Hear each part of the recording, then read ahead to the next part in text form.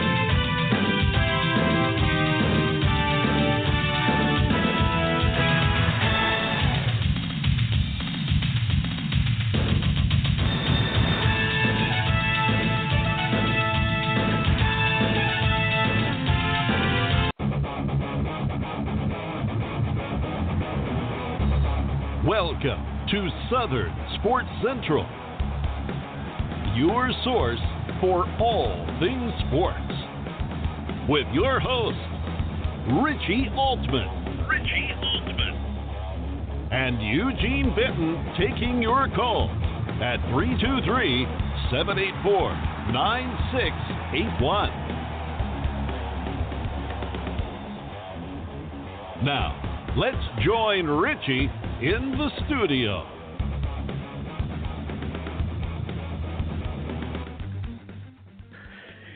Hey, good Wednesday afternoon. Welcome to Southern Sports Central, our final show for the week here on the now third day of March. It is a big day around the state of South Carolina because high school basketball champions are being crowned here today. I know earlier Saluda won a state championship. Eugene, I'm going to kind of give you that role to kind of recap us on already what we may or may not have seen here already come across the wire here as, again, tip of the cap to the South Carolina High School League for getting it done, for finishing so far at this point what we started in the winter sports. They've already gotten the basketball underway here for the state championships. They've already got the wrestling completed. They've already crowned those champions.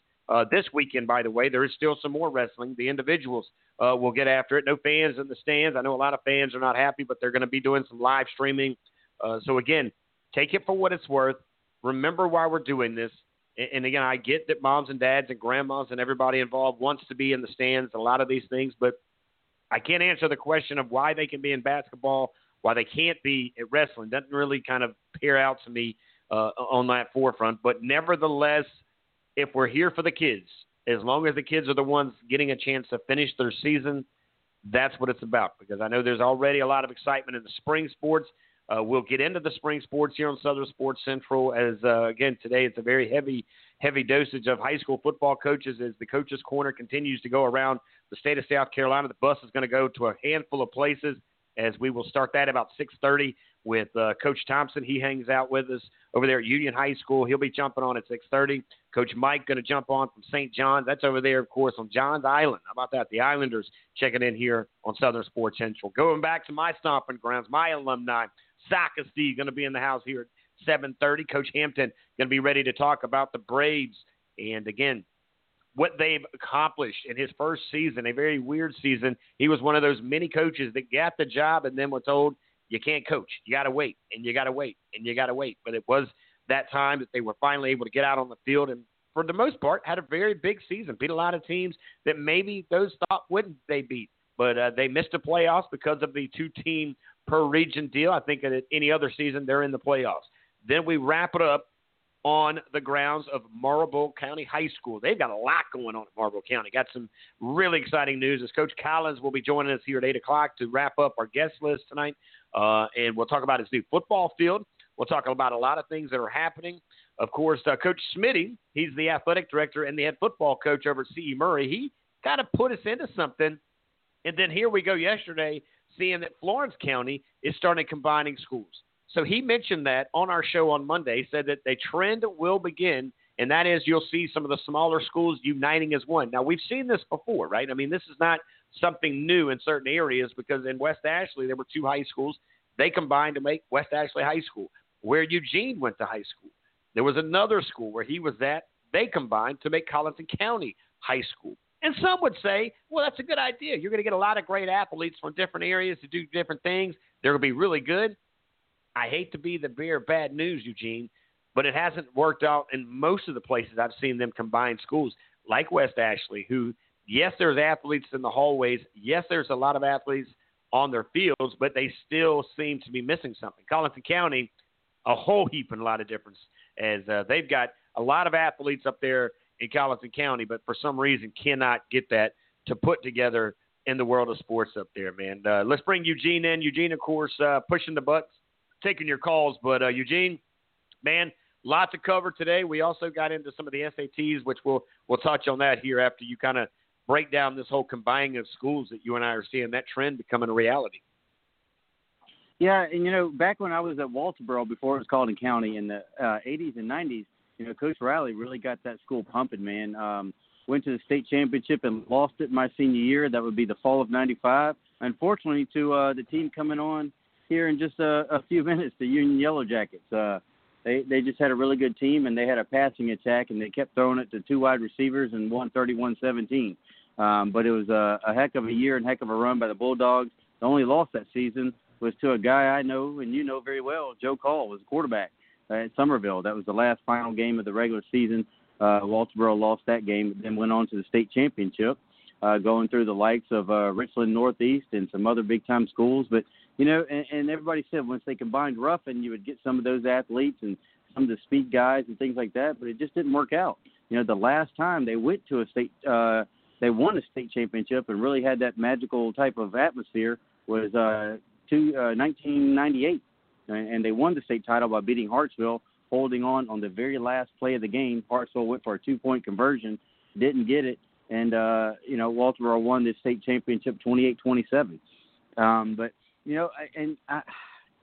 It's hard to say because on one hand, when we're discussing the issue between the lower state and upper state, we talk about the upper state having the big schools, the kind of sealed off areas, larger areas, and pulling the resources, and it seems to work out. Maybe we'll see some of that now. I don't know. The litmus test is what we have, and what we've seen is it hadn't really converted into wins because, like you mentioned, West Ashley. The Rocks actually won a couple of state titles. I think is the last team from Charleston County to win a state championship in football, and and I think that was in the 80s. So hopefully we'll be positive, and we'll say hopefully with the pulling of the resources, maybe those guys can get bigger facilities and newer stuff and things like that, since they want to spread the money around so much. But we'll see. Just to update real quick. Congrats to the Saluda girls. Saluda girls won the 2A state basketball championship. And in 1A boys, here we are back in the upstate with a familiar team, those Southside Christian Sabres. They just won the men's basketball championship for 1A ball. So congrats to the Sabres. That's another state title in Greenville County. I tell you, Greenville County is just loading up and collecting the hardware this year. Another thing we saw late last night is kind of interesting around is the state of Kentucky. The state of Kentucky voted at least in their state senate, and it was 39-0 overwhelmingly to allow students to come back for a senior year, much like the NCAA did for seniors in athletics. They're going to allow, or at least right now, the vote's going for the House and the governor to approve it, to allow their high school seniors to come back for another year. So that could be a weird trend. We'll see where it goes. I got word. I just got a text message, just a couple minutes ago that some other states may be also looking at doing that. So that will be a very unusual thing to have fifth-year seniors on athletic teams. So we'll see if that goes anywhere else, and we'll pass along the news. But I tell you, it's something interesting, and along the same lines like you brought up, the SATs. If you look at that again, it seems to trend towards the middle and the upper state. You draw that line. Sure, there are schools in the below that line that did well in the SAT, but if you look at the percentage, we're talking 20% below the line in the top, 50 of those SAT scores. So, if you're below that line, folks, we got to get it going, man. We got to get it going better in the classroom. We got to get it going better on the field, in the weight room, in the facilities, and everything else. And just, because we can't just divide the state in half and say if you're up there, you're just going to do better. Because we know we have some great ballers in the lower part of the state. We know we can do it in the classroom. We've done it for years. And so, I get it that it's a trend. And a lot of people mention, well, it trends sometimes to the upstate, it trends sometimes to the lower state and things like that. But it's been a trend that's been going towards the upstate for a while now. And it just seems like this year, if this year's the peak, okay, maybe the curve will shift a little bit back. If not, I mean, we're looking at some domination here because those kids, like I said, they're doing it in the classroom and on the field. No one can say, well, they're just putting emphasis on athletics because, as we've shown, they're doing pretty daggone well in the classroom too. Yeah, of course. Eugene bringing up a lot of good points. Now, top 25, my Braves over at Socastee. Coach Hamp will be excited to talk about that. They're number 25. Again, work to do. Yeah, no doubt there. But when you look at how many high schools there are here in the state of South Carolina, and again, that's just the public schools. We're not missing out. Excuse me. We're not leaving you out. It's just you're not on that list. That's a public school piece of paper there that had the numbers on it. But, again, we want to say congratulations to Saluda and Southside Christian. How about Southside Christian? You look at their letters when you break it down, stands SSC, kind of like Southern Sports Central. So that's something we noticed in football season. And, again, that's when we found out who is Southside Christian because of their football team. I mean, to be honest with you, here they go. There's something special in the water over there on that high school property as these guys are doing big things. Again, Saluda, we followed them this morning. If you're not following us on Facebook, get over there. Like that page. It's Southern Sports Central on Facebook.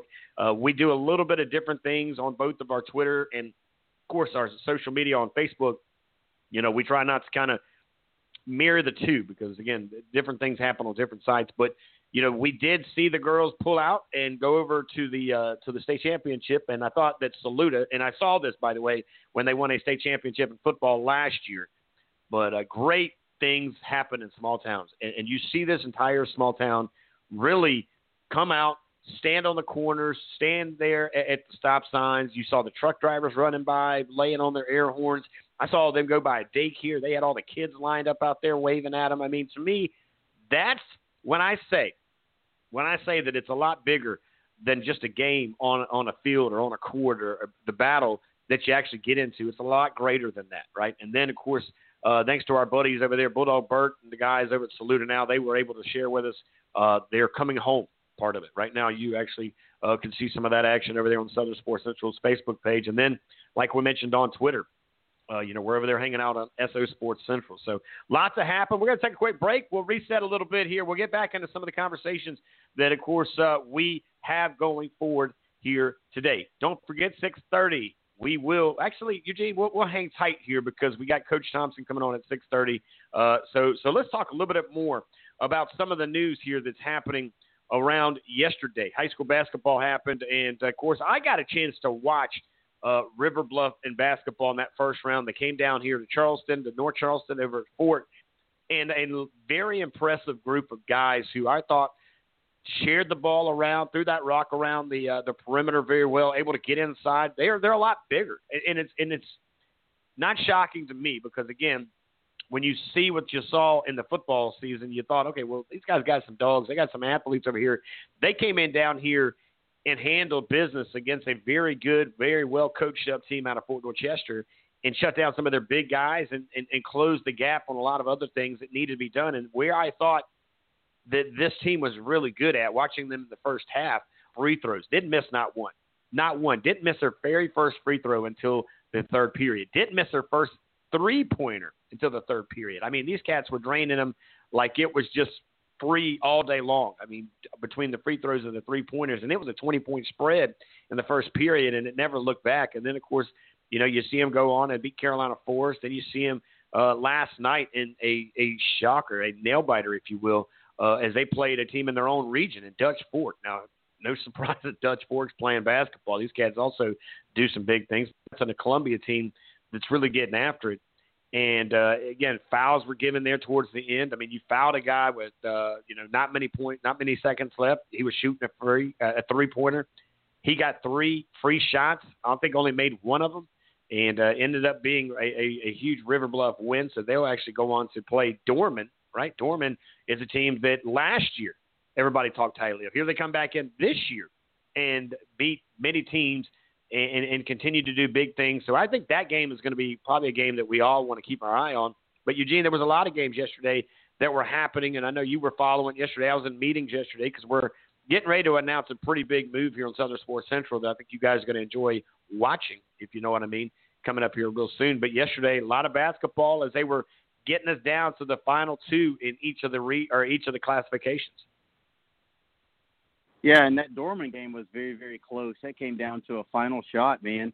3-pointer to end up winning the game for Dorman. And then, like you mentioned, the River Bluff game, it was tied up with about, I think, 25 seconds left. Young man from River Bluff makes a couple of free throws there. They go up by a couple of points. They gets tied up again. They hit the shot. They're up by 3. 5 seconds left. Like you said, Dutch Sports bringing the ball up. They fouled the man, give him 3 free throws that would essentially tie the game. He misses the first 2, makes the second one, and they hold on for the victory. So congrats to River Bluff. It's been a good year for those guys too. That region itself between football and basketball has been super tight. The football, obviously, Dutch Fort wins the state title. In football, representing that region, and then both of those guys playing in the Final 4, sending one to the state championship in River Bluff. So great job, Coach Blair, as the athletic director and head football coach. We hope to have him on soon. We've kind of tried to reach out a little bit. I know he's been busy. As the athletic director, he's definitely following the basketball through the state playoffs and got his. He's kind of looks to be the social media guy. So he's there, the one tweeting out all the scores and letting all the fans know what's going on that can't make it in. So, but that game was actually played at Lexington, so neither team had far to go. Down the street to a region rival, I guess. But right. We had the Lexington coach on Monday night. But that's pretty cool. And then, like I said, I tell you, if the inclination or if it actually just follows what really happened, and both of those games last night, that state championship game between Dorman and River Bluff looks to be a knockdown, drag-out kind of a both teams seem like they kind of score in that 50s to 60s range, play good defense, hit some threes when necessary, hit some free throws when they need to, and that game could come down to a free throw battle. Who's on, who can handle the pressure. And so we'll definitely be, watching that game because both teams battle through some very tough playoffs to make it where they are, and we'll definitely track that when they tip that game off. But, we had some state championships, individual and some lower state and upper state. Good friend of mine, Miss Healy, she teaches science over at School of the Arts here right next door to Academic Magnet. She's been a good friend of mine for many, many years and taught at Lang Middle School and some other things. And she taught my kids. Her son, I can't think of his first name, his last name, I think it's Josh Healy, finished second in the state in individual wrestling, so congrats to him. I talked to her this afternoon and missed her on Tuesday, but I told her, I said, oh, well, now I figured out where you were. I said, the young man was competing. You were at the wrestling match. And she said, I sure was. Very proud of him. The young man did really well. I know that's tough. He's representing Academic Magnet. Anytime those kids can handle the rigors of that academics and go and excel like that in the sport, congratulations to him. Finishing second in the state in his weight class in wrestling, and way to represent the Raptors at Academic Magnet. Yeah, that's 100% sure there because, again, these young men or women as well getting after it here in wrestling, kind of wrapping up some of them their senior season. And to talk a little bit about what Eugene mentioned here, I'm not into it. I understand why Kentucky, I guess the state and the legislation there thinking what they're thinking, but to me, I don't know. It's a tough one there because I lean both ways, and I guess I need to give that some thought because you and I talked about this yesterday off the air, and that is what we're talking about, guys, is that Kentucky, the state, is basically, like you're seeing in college, allowing these kids to come back, come back to high school for their fifth year, quote unquote. Now, what classes they would take, I don't know. What obligations, what criteria, what all those things are in place for them to have to come back for that fifth year. Now, I've got to be honest with you.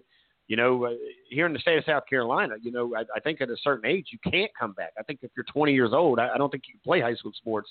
I wonder that. We need to pose that question either to the commissioner or someone in the know, because I had heard if you turned 19 prior to the first game you couldn't play. It might be 20, so we'll definitely have to get someone in the know 20. to look that up for us. Okay. Yeah, it's definitely 20, because I can tell you, even in the days when I played, there were 19-year-old seniors, kids. They were held back, the red shirt, if you will, that they took in fourth grade or fifth grade or whatever it was, eighth grade, so they can get a little bigger. And most of those young cats were about 19 years old. Now, they weren't 20. I don't know any 20-year-olds that played high school sports, in my day, but I do know a handful of young guys that were about, like I told you, about that age there, that they were getting after it.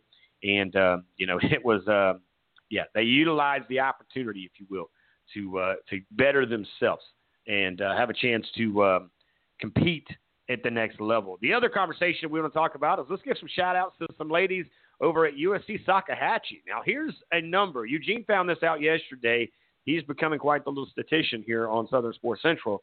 And, man, the numbers of these young ladies, Eugene, mind-boggling yet shocking. And I don't care what anybody says. If you can do this, wow, very impressive, man. Let's talk about the young ladies over there at USC Socastee, which is a community college over in the Walterboro area of the world here in the state of South Carolina.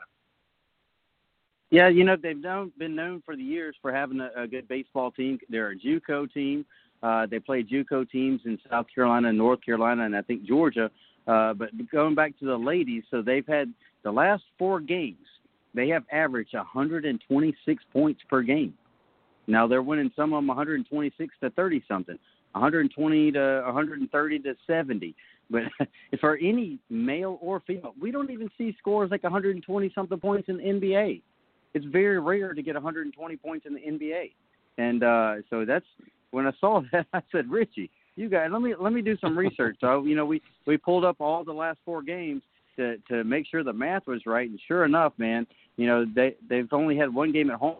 3 of those were on the road around Fayetteville and middle parts of North Carolina and stuff like that. But geez, to score 120 something, man, that clock operator, it's like one of those pinball games where it's just ding, ding, ding, ding, ding on the scoreboard.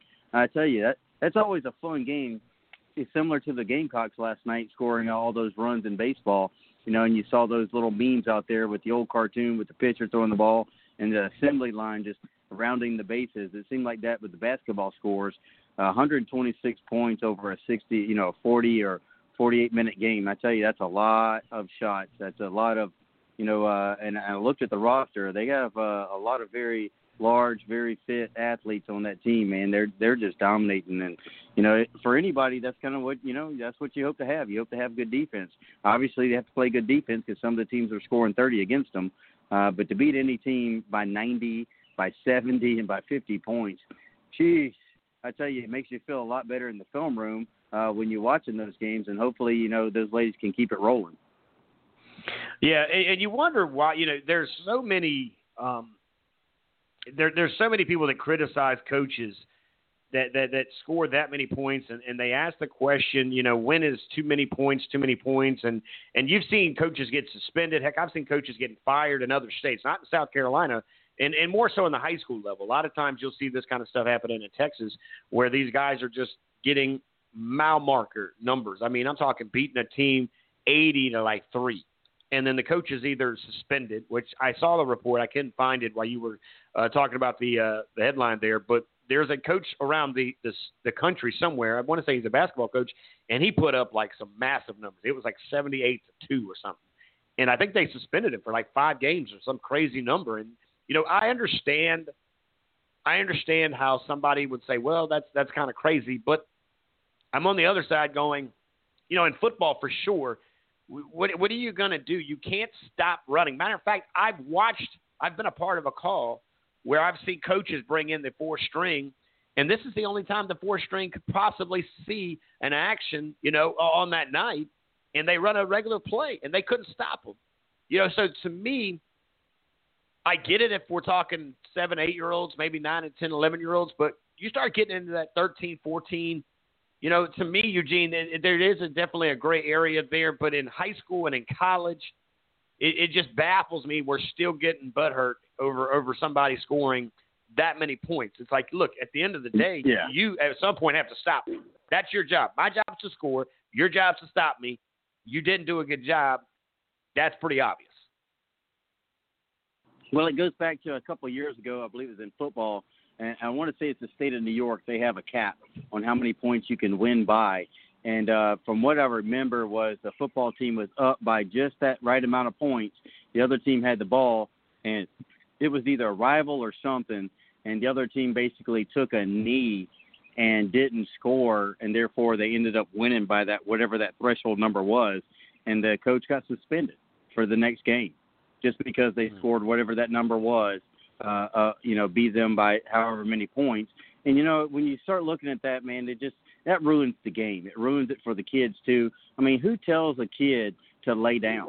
Now, I can understand if you're up by 70 points and you put in your backups and stuff like that. But just like Spurrier said, when he was playing Kentucky that year and beat the tar out of Kentucky at South Carolina, he said, look, man, they always tell me you can't throw the ball. He said, look, I got my third-string quarterback. I got a dude off the bench coming in throwing passes. And he's like, at some point they got to stop us. I can't tell this young man who never gets the opportunity to throw a pass in the game, our third stringer, he finally gets a chance to play. He wants to play. Let him throw the ball. Right. He doesn't need to run the ball. We don't have to just hand the ball off and run the clock out. Let them stop. They got to stop us. That's their job. That's on the defensive coordinator. I remember that game very well. I believe that was the very first game that what's his name? The quarterback from Georgia that took over and beat Kentucky 53-3 or whatever it was back in 2011.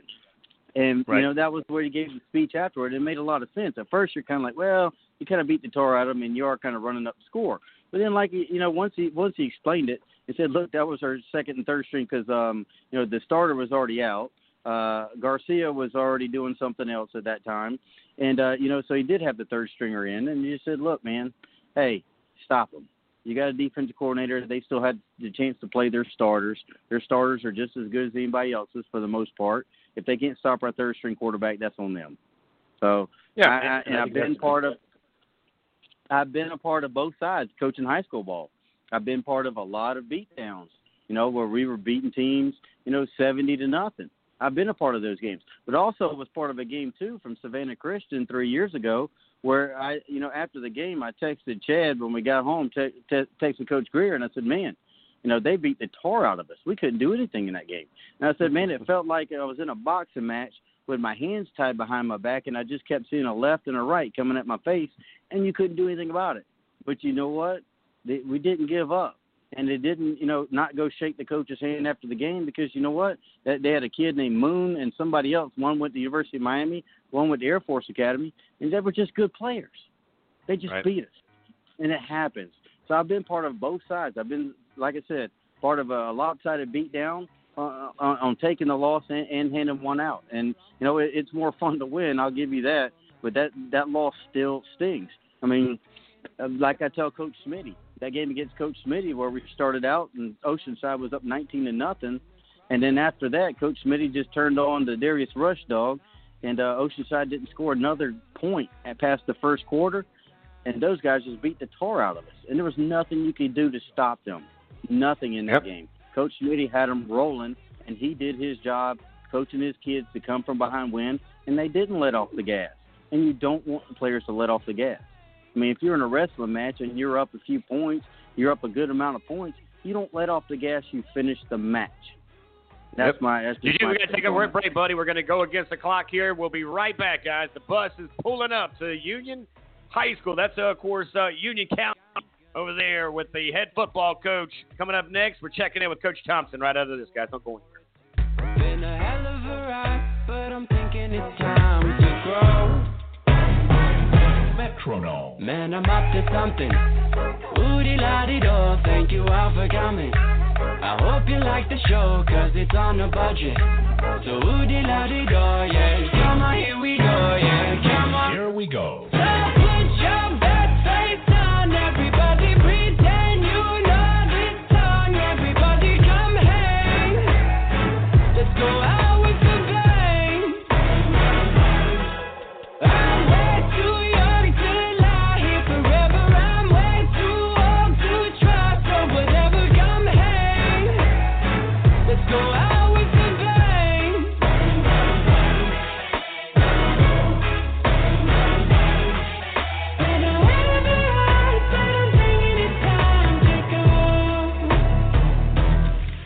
So put your best face on, everybody pretend you know this song. Everybody come hang, let's go out with a bang. Here we go. So put your best face on, everybody pretend you know this song. Everybody come hang, let's go out with a bang. I'm way too young to lie here forever. I'm way too old to try, so whatever, come hang, let's go out with a bang. Here we go.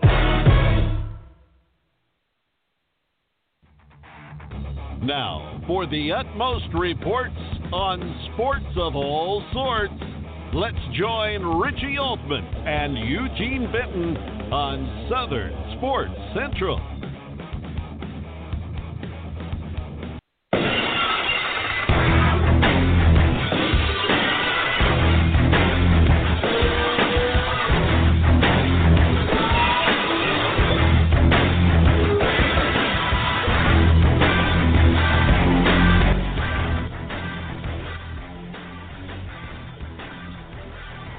Bringing the coach in style here on a beautiful Wednesday here across the state of South Carolina. We want to welcome in all the way from, Union County football's very own head football coach, Brian Thompson. Coach, bringing you with Stone Cold here on a Wednesday afternoon. Welcome to the show.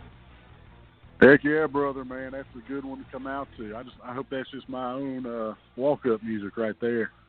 Hey, man, I got you covered. Eugene gets some love on that one, too. He said, man, that's his dude. That is his guy. If you pay attention to his social media, you see that's definitely you're a big fan of Stone Cold, man. How cool would it be to get a guy like that to come talk to your players, heck, to talk to your coaches before a game, right?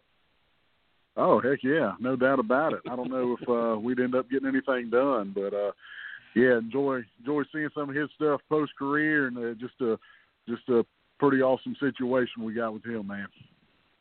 No doubt about it. Now, Coach, let's get to an opportunity. And again, this is the first of many, not only having you on our show, but having your entire family. And I appreciate the doors opening and you coming on the show here tonight, because we want to talk to you and your coaches and your football players going into 21. You know, we want to get to know each and every one of you, but it starts with you. You're the head coach. You get to call the shots and surround yourself with great coaches, bring on these great players. But tonight I want to find out, where did you grow up? Where did you play some ball? And, of course, what landed you over there on the campus at Union High School?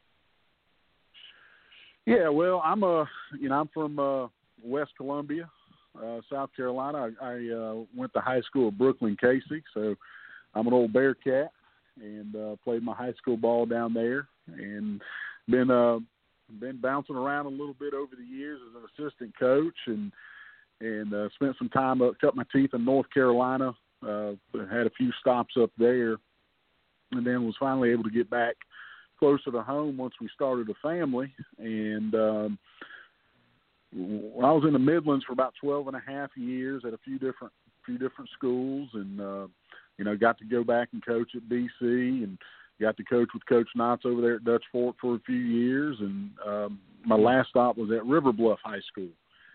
And then I was blessed enough to land my first head coaching job right here in Union County. So really excited a couple of years ago to get this opportunity. And, this school and this community has really been very inviting and accepting to our family. And we've kind of entrenched ourselves here and, made it a home for ourselves. So, getting ready to wrap up year 3 here and head into year 4, and we're really excited and still feel just as blessed to be here as we were back in 18.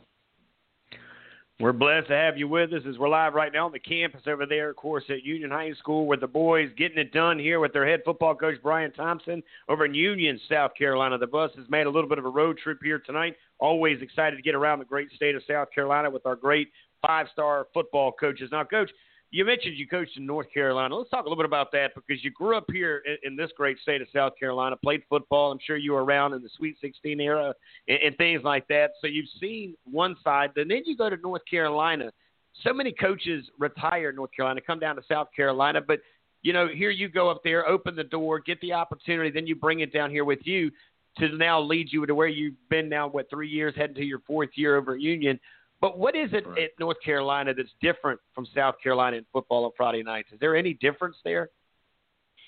Well, I think, it's been a while since I was in North Carolina, and I started up on the northeastern side near the coast in Elizabeth City. So I started up there, and then I kind of moved my way over to Cleveland County, right outside of Charlotte there, and I spent a few years at Kings Mountain.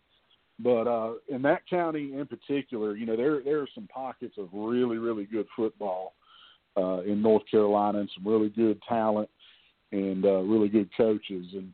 And it's just, I think, as when a lot of coaches cross the border, they, I think as a whole, I think, the pay might be a little bit better across the board. So you got guys like Tommy Knotts who had that storied career at Independence and up there in the Charlotte area, and decided to retire and double dip down here and got a pretty good gig where he's at. And he's been doing some pretty fair things.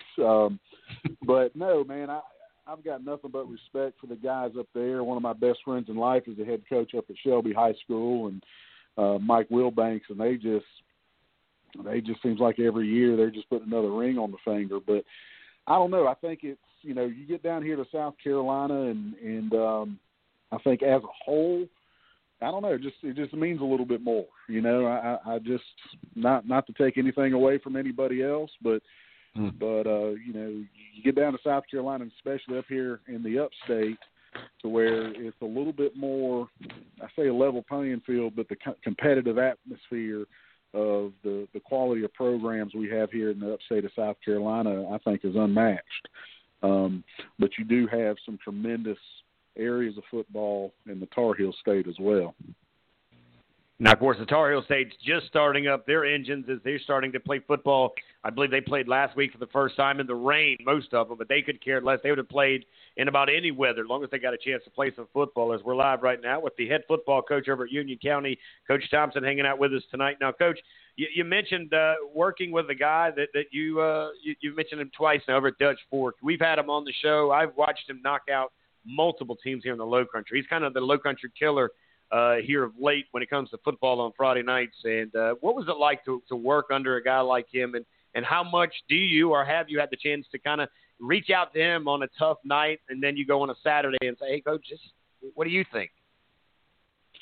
Yeah, I mean, TK and I have had a pretty good relationship, and we still talk to each other a little bit, bounce, get some ideas. I'll call him up and ask him some questions from an offensive standpoint, and we'll talk about, he was in the market for a defense coordinator here recently, so he had reached out to me, and we talked a little bit about some guys and that sort of thing. But yeah, coaching for Coach Knotts, I coached with him for 3 years, 1 year as an offensive line coach, and then 2 years a coordinator. And we were fortunate in those 2 years to go to the state championship game. We won one, our first one in 2013, and there might not be a better just pure coach in the business in the country. He's a guy that he's ultra intense.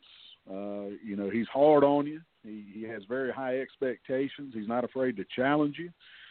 He'll get after your tail, whether you're a player or coach. It doesn't matter, I think, because, you get a guy that's wired the way he's wired, man, and it's not about winning. It's about perfection. And,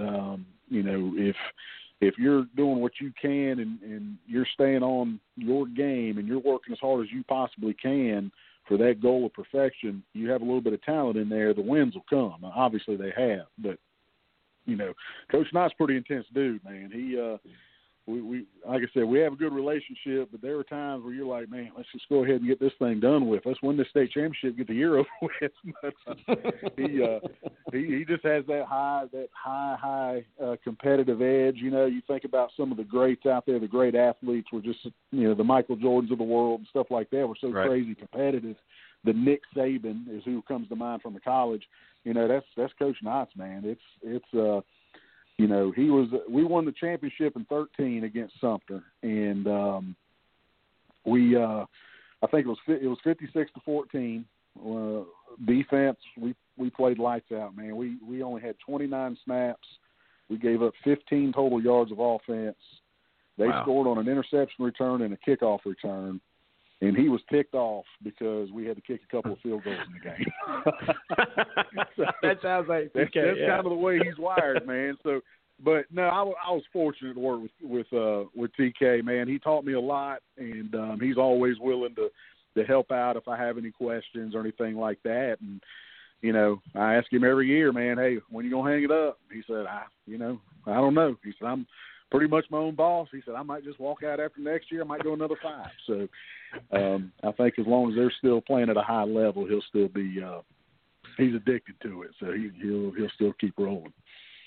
They're rolling for sure, Coach. And again, and it's interesting because I always tell everybody, yes, he is a huge part of that program, but it's guys like you. It's guys that have come through that program that he's ended up putting in other places. The tree, of course, of the branches of Dutch Fork now, of course, lends all the way out to Union County, where, of course, the head football coach, Brian Thompson, joins us here tonight over there on the Southern Sports Central bus virtually. Coach, you've been in the Midlands, right there, of course, at a place that plays some great sports. Baseball, by the way. Brooklyn Casey plays great baseball, football. I think everything over there is very impressive in my days in the 90s for playing against you guys. But you've seen the difference between the Midlands, the Low Country, and even the 864. And Eugene and I talk about this all the time. It just seems like there's so much difference between the 3 area codes, between 864, where you're at now, the 803, where you grew up, and down here, of course, in the 843, where I'm at in the Low Country.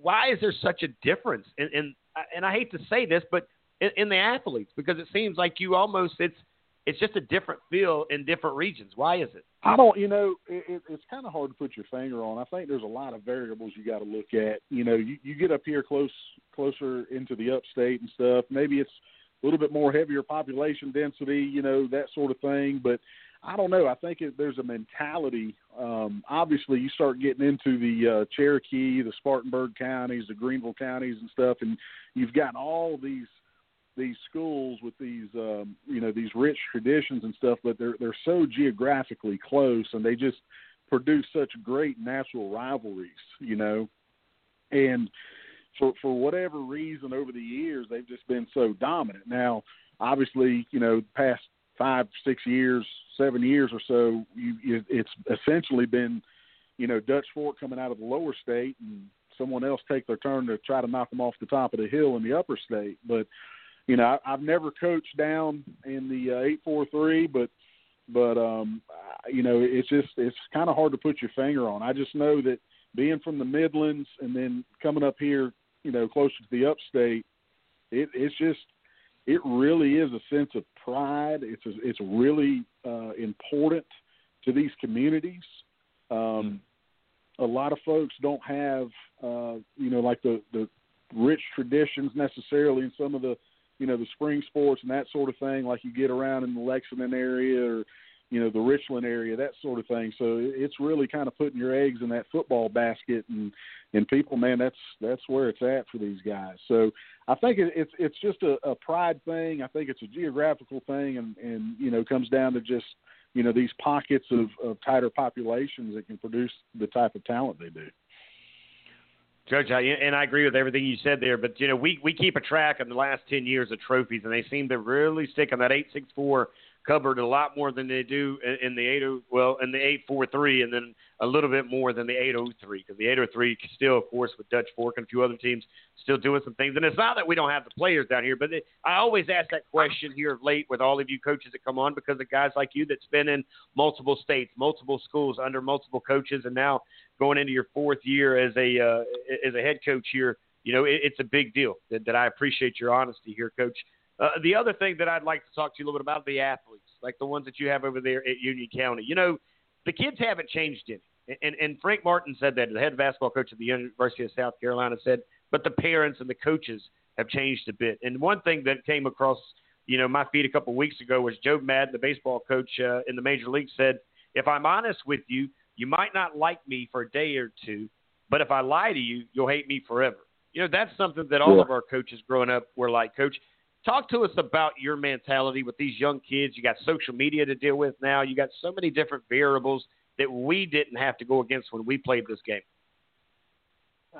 Man, you probably agree with me. I'm glad this stuff wasn't around in the early 90s. Yep. You know what I'm saying?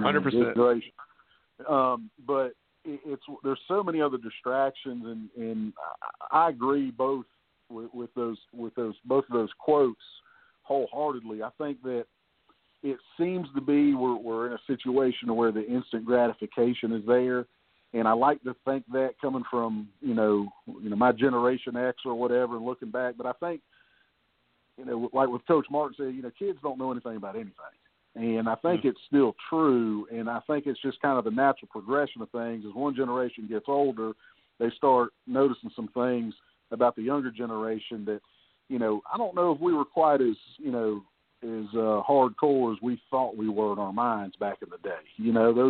You start reliving some of those football stories, and they start sounding like fish stories. Instead of a 23-yard field goal, it turns into a 56-yard field goal in the snow. And so sometimes that memory tends to embellish a little bit. But I think with our kids, one thing we're blessed here at Union County, man, is our kids love being at the school. We're kind of a semi-rural situation.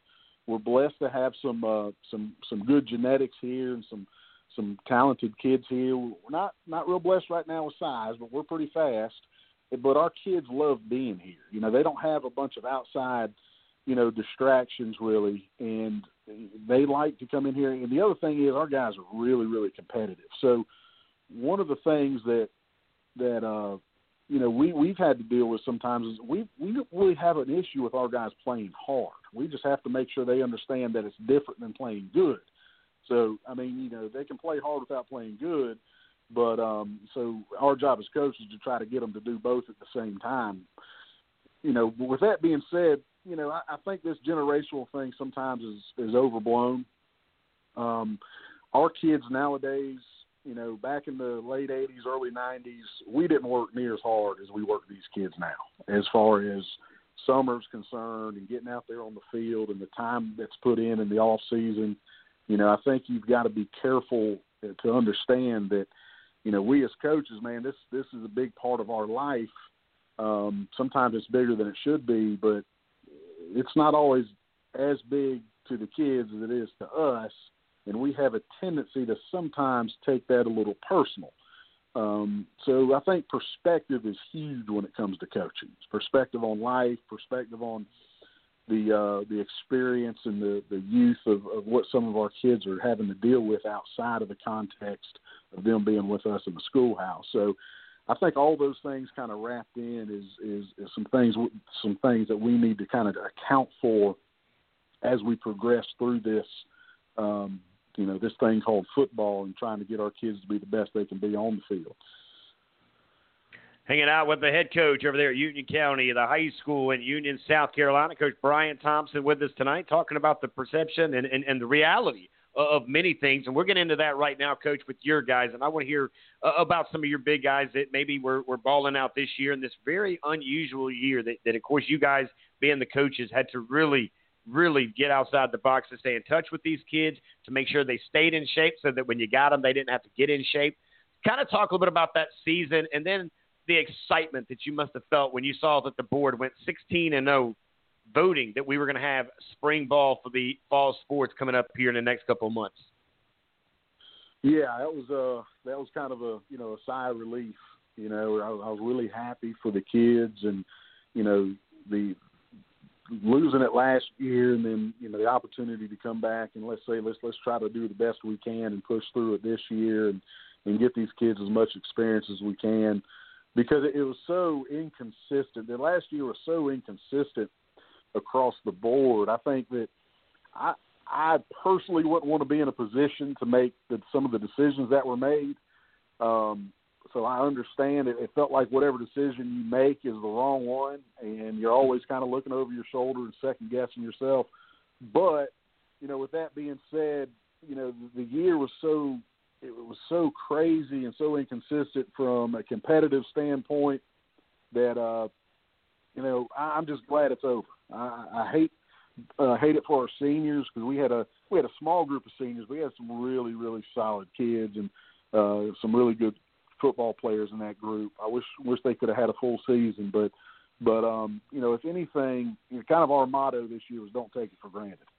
You step out on the field any given day, don't take it for granted, because you felt like you're always looking over your shoulder. You felt like someone was hunting you down, all year, just waiting for someone to come in and say, hey, we pop positive again. We're going to have to shut you guys down. And, you never know. Statewide, there's always that kind of question of, are they going to shut down the whole thing and that sort of thing. So you just got to try to live in the moment, I think, and hopefully that's something we can take and move forward from and learn from. If anything positive comes out of this is the fact that, man, we're only promised today. At the end of the day, that's the only thing we got. Tomorrow's gone. Yesterday's gone. Tomorrow we don't know about. All we got is today, so let's not take it for granted.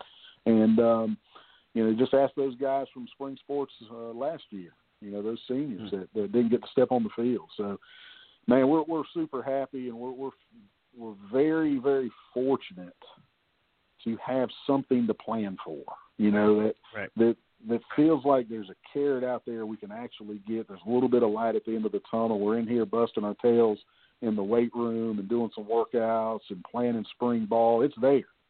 It's there. We just hope and pray that, nothing changes between now and then, because the biggest thing in life is hope, brother. Yeah, no doubt about that. We hope that them opening up the towns around us, all of us here, saw the governor this week let down some of the guards, right? I mean, just because you can doesn't mean you do it, right? I mean, I get that some of the clubs, if you will, are opened up till 2 o'clock. Well, that's great, but you survive with not going out till 2 o'clock. So, if nothing else, let's do it for the generation coming out, because these kids, again, a lot of these athletes thrive and drive on athletics, getting them out of their communities and giving them the opportunities that they wouldn't have had it not be for football, baseball, basketball, track and field, and those type of scholarships to get them to the next level, Coach. And for guys like you that are finding a way, that no is not an answer, it's just another way you're going to have to find another yes. And with that being said, what the rumors going out there, at least it's on the table. I think they tabled it on the last board meeting, is do they start football later like they did when you and I played in the 90s after Labor Day? Did that work for us, or do we go back to the old ways? And then your thoughts on the 2 playoff teams in the region. I'm sure you're going to go with a little bit bigger, but what are your thoughts going forward if you have a vote, and I'm sure you will? What's your vote as far as we look at next year, and do we start later? Do we expand the playoffs to what it used to be, or do we keep it the way it was this year? Well, I think, the start date to me isn't as important as, being able to get a full season and having a full playoff. And, I think you can look at it from a competitive standpoint. Obviously, if you take the top 2 out of each region, there's some argument there that, those are the ones that are really going to have a shot, which the problem with that argument is sometimes the talent level or the skill level of one football team, region to region to another, might be a little bit different, where you have one region that might be, not quite as good as another region, kind of like, the SAC versus the SEC maybe, or something of that nature, because now we're a number 3 region or number 4 in our region might be able to beat a number 2 or a number 1 fairly handedly. So, how do you rectify that? How do you justify that? So I think if you're going to do that, if you're going to limit it to 2 schools, if you're going to basically cut the playoff in half, then I think then you need to start looking at restructuring how you qualify for the playoffs. That's just my personal opinion. And that means, in my mind, getting away from a region model. But having said that, I don't want to see that at all. I want to see 4 teams in, because what that does is it gives the most kids the most opportunity to play.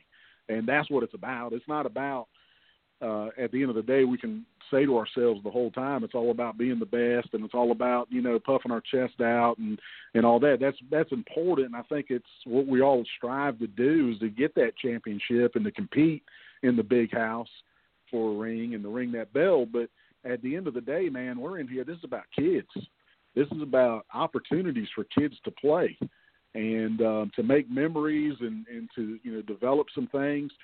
one of the biggest things about having spring ball for us at Union County is this is going to sound kind of, I don't know if I'm trying not to make it sound harsh, but it helps give me leverage.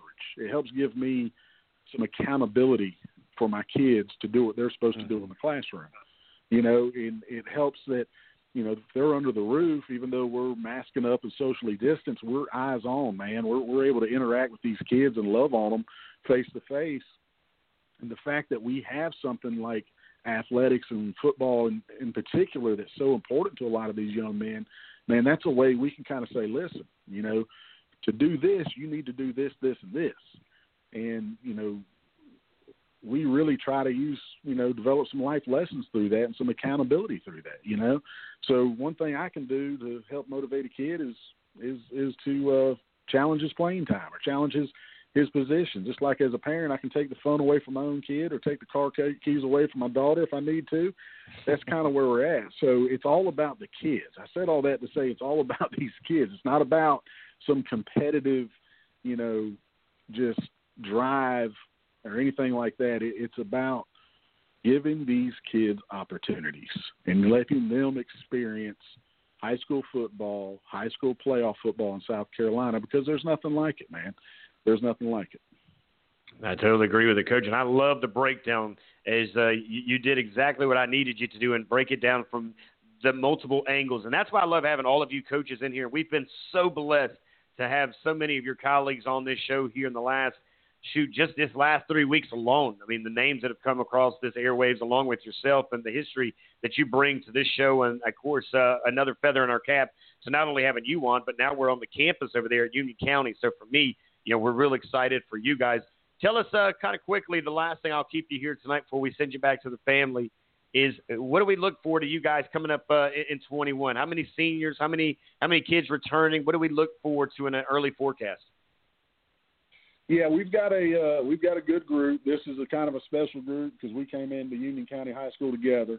These guys came in as freshmen when my first year as a head coach. So they're kind of special to me. We've like I said earlier, if you're scouting us, you're not going to be impressed by our mass or physical size. But one thing we're fortunate here at Union County is we've got some kids that can run, and we've got some kids that are tough and competitive. So I think, we get out there and get after it a little bit. I think we've got a chance to have a pretty decent season. It's going to be, it's going to be tough, man. I mean, we're going to have to coach really hard and coach really well and execute and play really well because nothing's going to be given to us. We're not good enough that we can go out and just overlook anybody because we've got a pretty tough non-region schedule and I think we have one of the toughest region schedules in the state. So we've got some really, really good football teams that are all competing for the same thing. But, senior-wise, we're probably sitting at about, I think, 17 or 18 seniors coming back this year. We've got, quite a few starters. We only lost 13 seniors last year. But we've got some kids that are going to have to help us on both sides of the football. But we're looking forward to seeing, what they can do. They're certainly putting the work in. I can promise you that right now. Those guys are really doing a great job of working in the off season and getting after it, motivating each other. So that's something we've been real pleased about from a culture standpoint. So, but yeah, man, we're just we're excited to get some pads on in the spring, and hopefully we got a couple of newcomers and see what they can do. If they can help us on Friday night and try to keep this thing rolling in the right direction. No doubt, Coach. You're doing it the right way, and I've got a lot of respect for you again, Coach Thompson. Anytime you guys need to get a voice out to the listeners, we'd love to be that platform for you. The next time, I'm going to encourage you to bring a couple of your players with you. I just wanted you to get to know me and Eugene. Of course, here on Southern Sports Central, we cover and smother the state when it comes to high school football, high school sports in general. Of course, always appreciative to be allowed to be in your circle over there at Union County. So, Coach, thanks again for tonight, and I look forward to doing this again real soon. No, yes, sir, man. I really appreciate what you guys do, man. You're advocating for these young people in high school sports. That's where it's at, man. We're blessed to be a part of it. Well, we're going to take a trip, man. As soon as they say we can, we will. We will come over to the campus. I want to see what you guys got going on over there because just your history alone and your passion on the radio tonight's got me ready it's a good place in football. So good luck in the preseason, and we look forward to talking to you soon, Yes. Coach. Hey, real Sounds quick, good, my man. coaches. Thank you. Real quick, Coach, this is Eugene. There's one thing when we come up to visit Union County I don't want to see.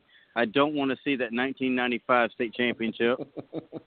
just cover up that banner. Just cover up that banner because I don't want to see it.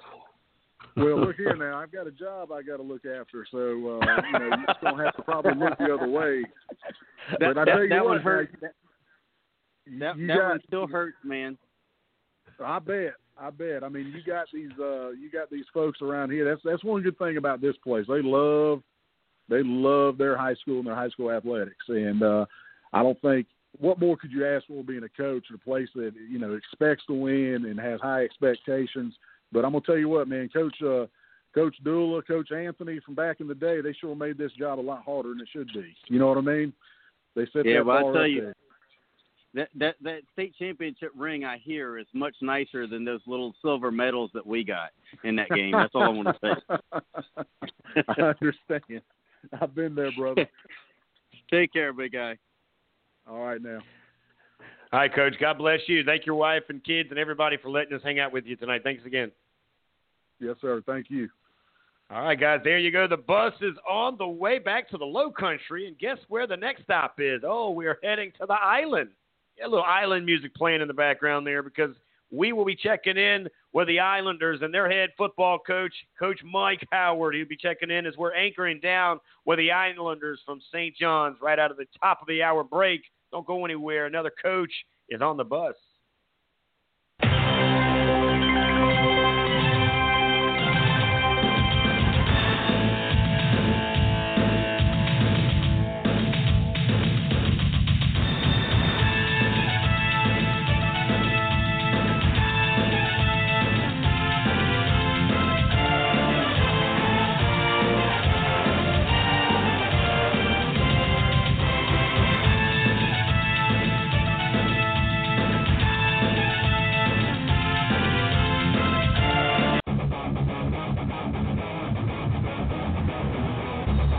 Welcome to Southern Sports Central, your source for all things sports, with your host, Richie Altman.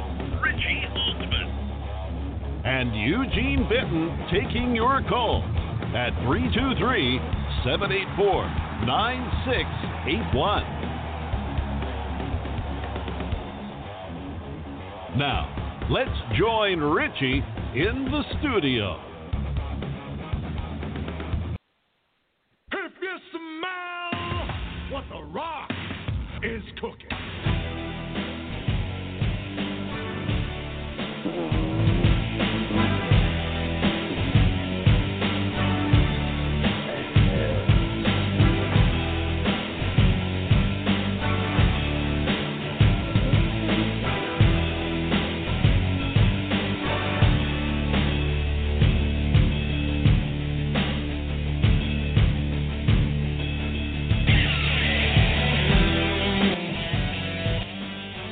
Welcome back to Southern Sports Central. I'm Richie Altman alongside Eugene Benton. Follow us on Facebook, Southern Sports Central. We're out on the world of Twitter at SO Sports Central and doing it over there, of course, on the gram, Southern Sports Central. And now we're anchoring down on Johns Island with the Islanders head football coach, Mike.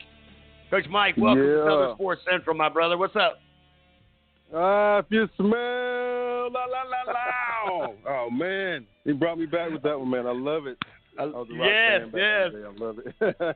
Brother, hey, look, and here's the thing about you coaches, man. It looks like you dudes can still get after it, man. These kids ought to be intimidated by you as much as anything. I met you for the first time the other day, about 3 weeks ago over at the factory, and you had, by the way, keep feeding them what you're feeding them, dude, because you got some big dogs in the trenches over there, my man. Ain't nobody stopping that running game. Play with me, man. I'm telling you, I'm a little bit intimidated myself sometimes looking around, man. How big these kids are. They just grow like that now, man. So, I'm gonna keep on feeding them what we feed them, and we're gonna try to get them a little bit bigger once season starts, so we can come out the right way.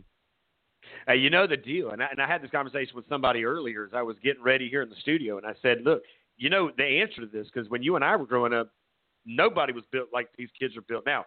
and I'm talking Starbucks, I'm talking Chick-fil-A, whatever's in those two places, that's crazy. Yeah, man.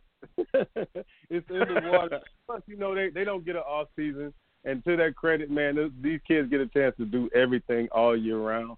And it gets to a point sometimes, they might be burned out a little bit on just sports and being athletes if that's not the full, understanding that they want to be. So, they create themselves at this point. They got trainers. They go out and they go to camps, and that's all off-season stuff. So kudos to all these guys that go out and, do the real work and give the real evidence in the off-season, man. So that's what we were trying to do. When we got together out there at the factory, like that was the first time we got everybody together since we got, shut down through off-season workouts and everything. So that was the first time we got a chance to put the kids somewhere together with their teammates and go out and really train and talk football stuff.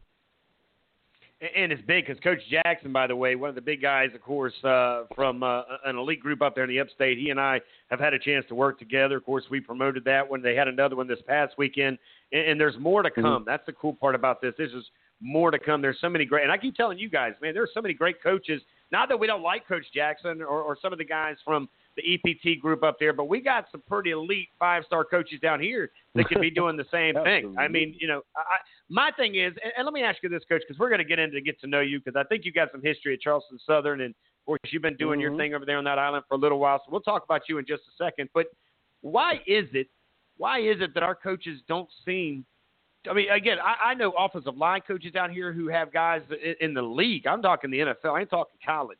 And Joey Steele, he easily could be out here doing the same thing on a Friday and a Saturday and a Sunday. Absolutely. And so do we have the wide receivers. You've got, by the way, I mean, heck, you could bring a couple of dudes that come back.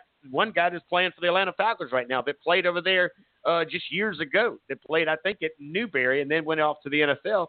But there's guys here that can do things here. Yeah, Big Edmond. And so for me, we got to do something, Coach, because I'm tired of us getting knocked out in the first and second round. It's not good enough to be just good enough to get in the playoffs to me anymore. Oh, man, brother, you're preaching to the choir, I promise. And that's one of the big things, man. Like the coach that went off before me, man, I got some big shoes to fill over here just to fill the team like Coach Biggerstaff did back in the day. And we got comparable players to everybody, I mean, in every state. But we have to be able to get these kids to understand what the process looks like to be a champion. Like that takes a whole lot more dedication than coming and showing up in August and, doing a couple 7-on-7s in the summertime. We got to put the weight room work in. We got to get these kids out of the community, get community behind us, and keep the kids that's supposed to be on the island, and really put the heart back into what we call football over here, because there's been some good football played over here. Like we've lost a couple years in a row, first round, and it looked kind of different than it should have. But, it's not because of lack of talent. It's a lack of, just a commitment. And the way you got to do football is a little bit different now, too. So you say some of these coaches don't go out and try to do what Coach Jackson does. Like the way you have to coach, if you're full-time in high school, like it don't lend itself a lot to you going out and creating camps and doing stuff for other people. You got to train your own guys, and you try to keep them in-house as much as possible. Like that's a big thing with me. You got to be a confident person to really trust your kids with other people these days, because there's so many options for them to go to different places that, might look real attractive as opposed to staying home and representing the home cooking, so to speak.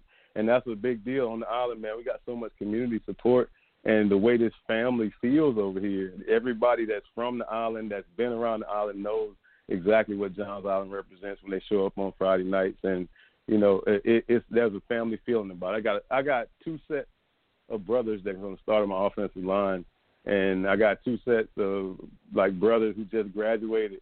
And there's so much family. We got cousins all the way down the line on the team, and there's such a feeling behind it that it hurts to see that we don't compare sometimes with the upstate. But this opportunity with like Coach Jackson and the different people that's working at the factory, the things that we're going to be doing with different camps this year, things that we're going to be bringing to the low country just to teach the fundamentals of the sport and the new things that we're doing, that's going to be something that's really big to create a buzz and really create that situation where everybody's getting the same training as those guys when they come down from Dutch Fork and they come down from places that seem to be a little bit different speed than we are. And I think we're going to catch up a whole lot this year. And I'm really confident my guys are going to work hard. and it's going to look a little bit different when the playoffs show up this time.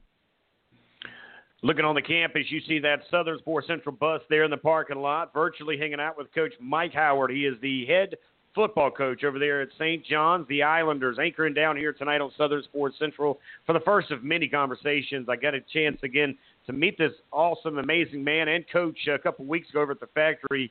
And you mentioned it real quick, Coach. Well, let's talk about some of your players real quick. I met two twins, or a set of twins, if you will. My goodness gracious. They're sophomores, number one. That's impressive. They're amazingly huge, number two, but they are they listen. They're trainable, right? They do what Coach Jackson asked them to do, and they hold each other accountable. But I saw a lot of your guys, a lot of your Islanders. I don't want to call you guys dogs because you're Islanders. I saw a lot of Islanders. Yeah. But I saw the back of your shirt. Tell me about the theme, because every school, every coach brings in their own mission shirt, their own swag on the back of that shirt. Tell me about the back of that shirt, what it said, and what does it mean for those who are listening tonight? Well, some of the shirts that you saw were from previous years, and the things that we've been preaching over here are a little bit different. What we preach is the idea of being great, and that's going out and giving real evidence all the time. And that was part of our motto, getting those guys together and going over there, to put some real work in and show that we really do go out and get that little bitty things done. You go out and get the fundamentals correct and like anchor down. And that symbolizes everything you would think of with a family.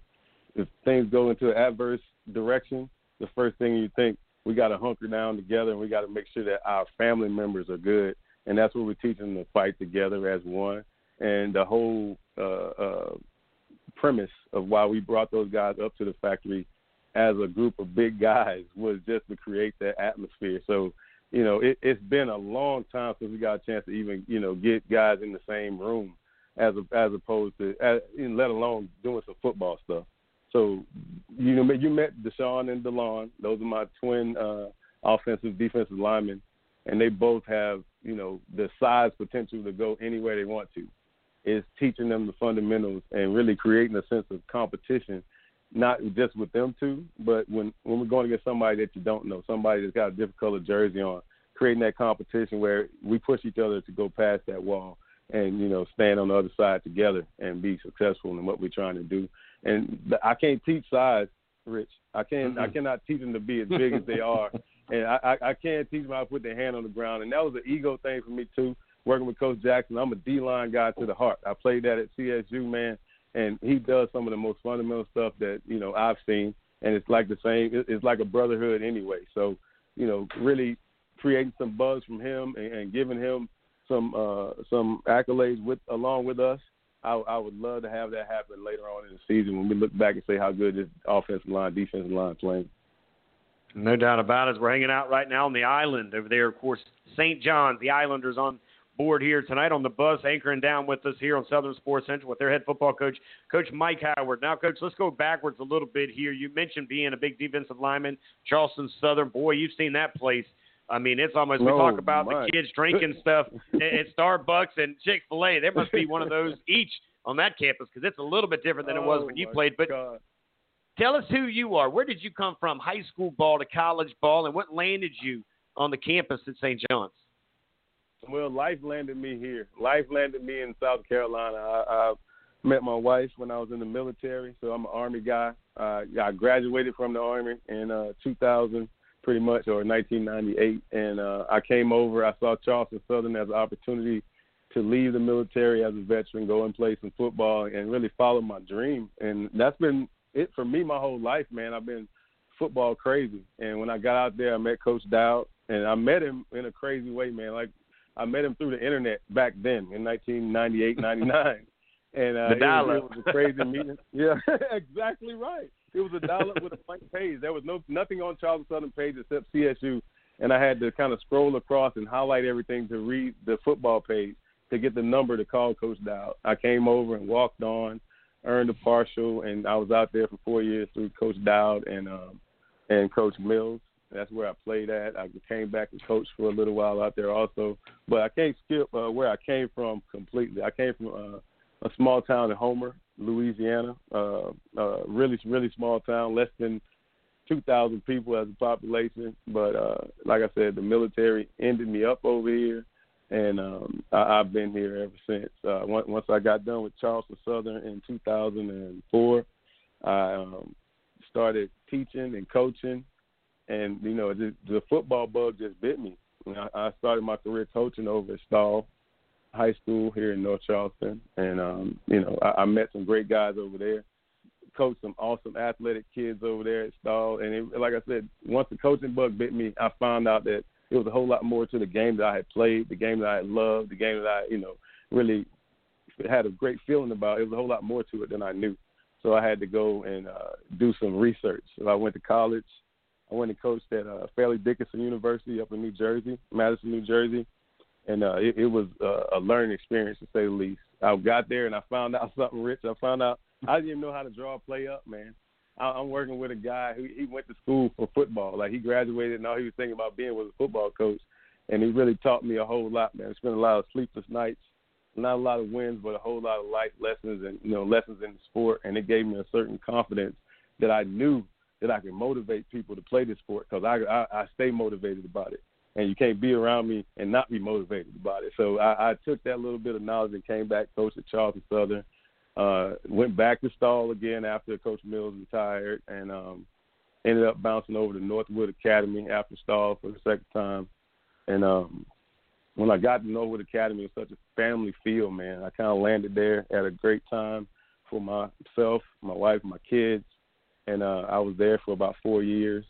And once I got settled, so to speak, God stepped in and told me, what, it's time for you to move again, big guy. So things kind of shook up there, and I ended up right back where I started, man. I went back to Stahl. I was at Stahl last year, and it was for a season under Coach Joe Bessinger, who's one of the guys that was at Stahl for the previous time I was there. And it was one of the most eye-opening and life lesson teaching years of my life. And it changed me into kind of, a person who can believe in the things that I say and the things that I do. And I know the reason that God put me in this position. I applied for St. John's a couple times, and I got to a certain point into the interview process, and it just wasn't for me at that point in time. But this time, the administration that was there was some people that I could really communicate with. I knew some people that were in the community who really wanted, change in this position. And I really had a feeling about the place when I came through every single time, because I looked at those kids and I saw them as mine already. And I came on the interview process, when I talked to them, I really talked to them because I felt like they were mine already. And when they granted me the opportunity to be head coach at St. John's High School back March 31st, 2020, it was awesome, even though, we were in a pandemic. And it wasn't until May I really got to talk to the guys and, get to round my team up and, tell them who I am.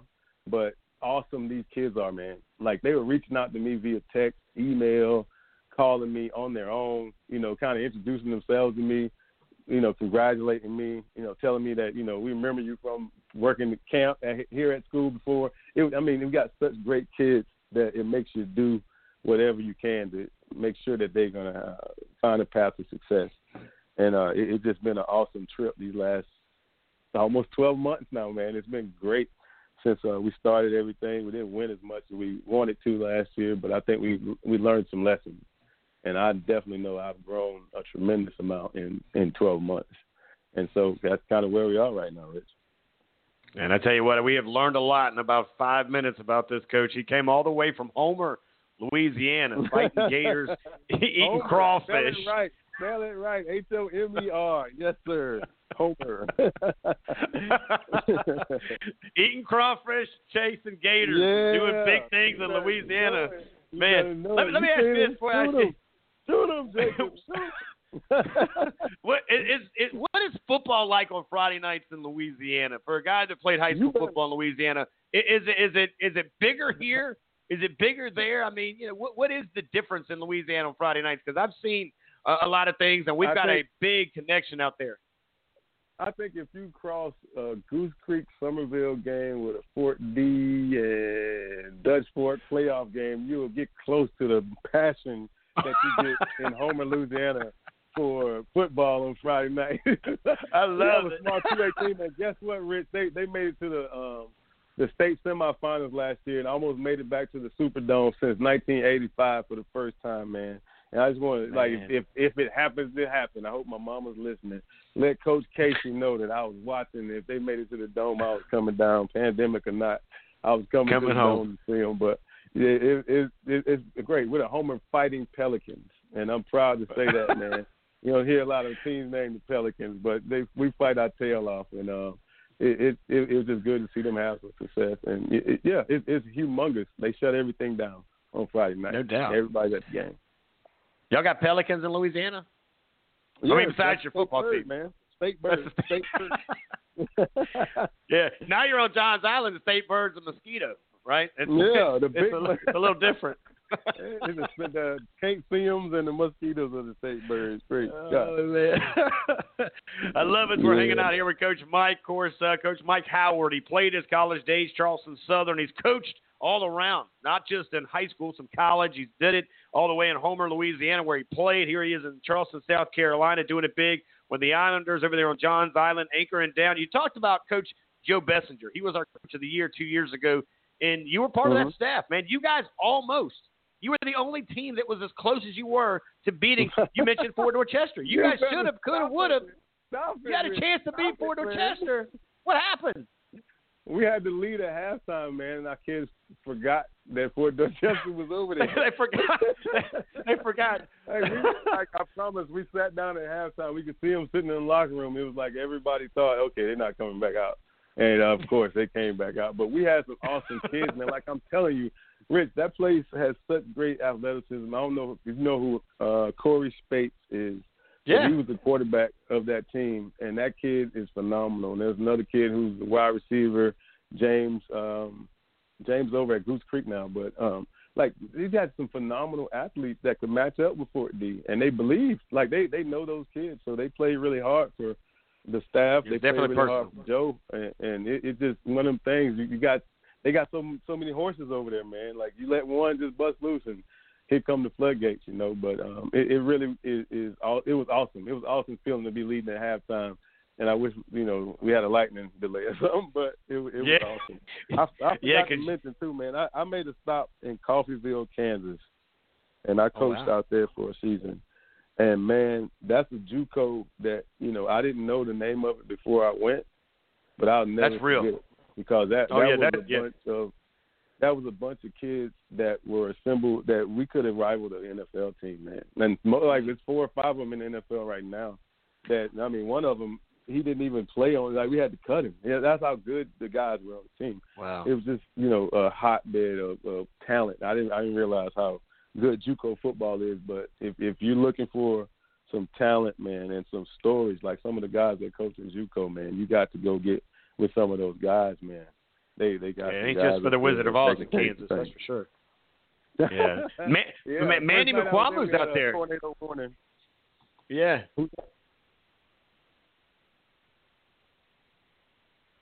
Hello. We're hanging out right now with the head coach, Coach Mike Howard, all the way from Johns Island. We're down here in the Low Country. It's one of our own, of course.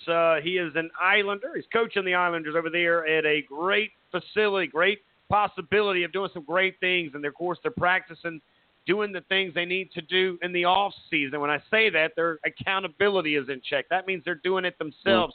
But yet here's the coach watching them from afar, making sure that it's being done. Now, Coach, you mentioned your junior college. You mentioned some of the other college experience. You played football in college. That holds a huge, huge factor for these young kids who, quite frankly, with the dead period now pushed back to May 31st, thank God the creek don't rise, and the good Lord willing, we're going to see some spring ball coming up here soon. How big is it for you to have spring ball? You were one of 19, if not 21, new coaches in the Low Country alone that took up a new job in the year 2020, right before the pandemic, and all of you guys were told, congratulations, but you can't coach until further notice. How big is this off season for you guys? It's tremendously big. Like it's so big that I've been contemplating giving them the game plan right now, and if we can't do it, letting them try to do it on their own, man. But we have to lay the foundation. we haven't had a chance to really sit down and teach these kids on the field.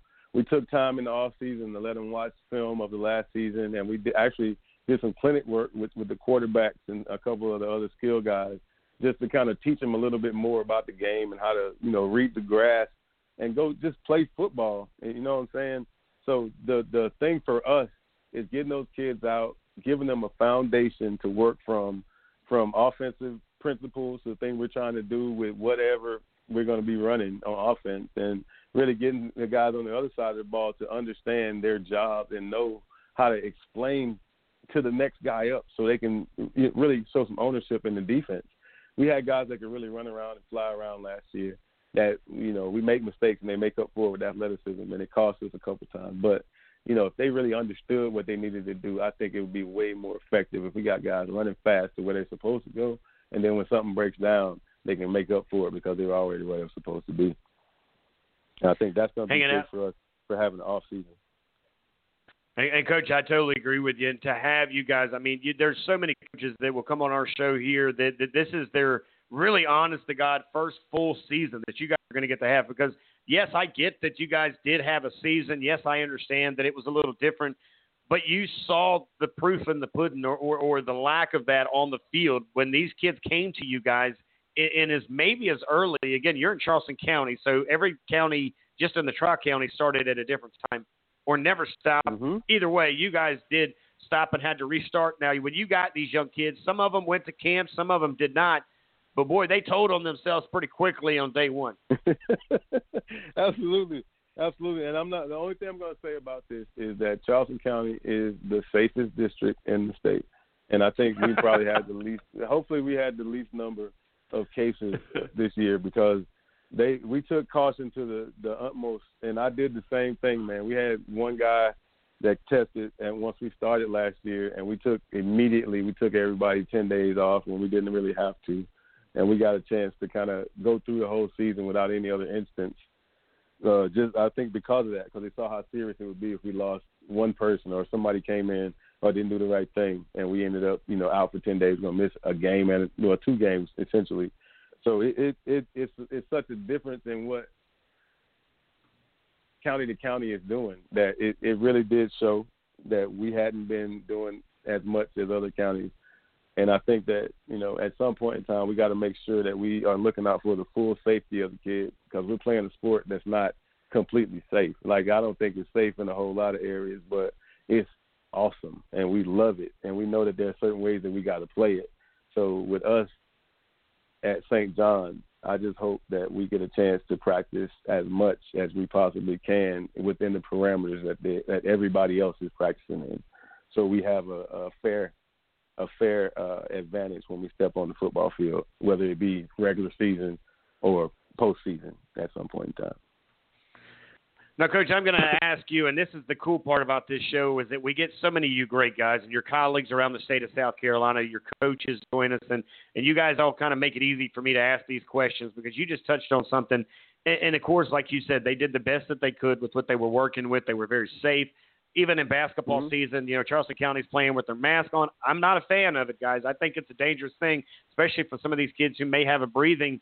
It may what's the right word here? I just don't think it's a very safe bet to run up and down a basketball court with a mask on. I think it's hard for anybody, whether you can breathe good or not. But I understand why they did it. I understand why they're doing it. Now, that being said, would you rather the commissioner, instead of what he's done, and again, I don't knock it because it's working to some degree, but like, for example, Dorchester County, too.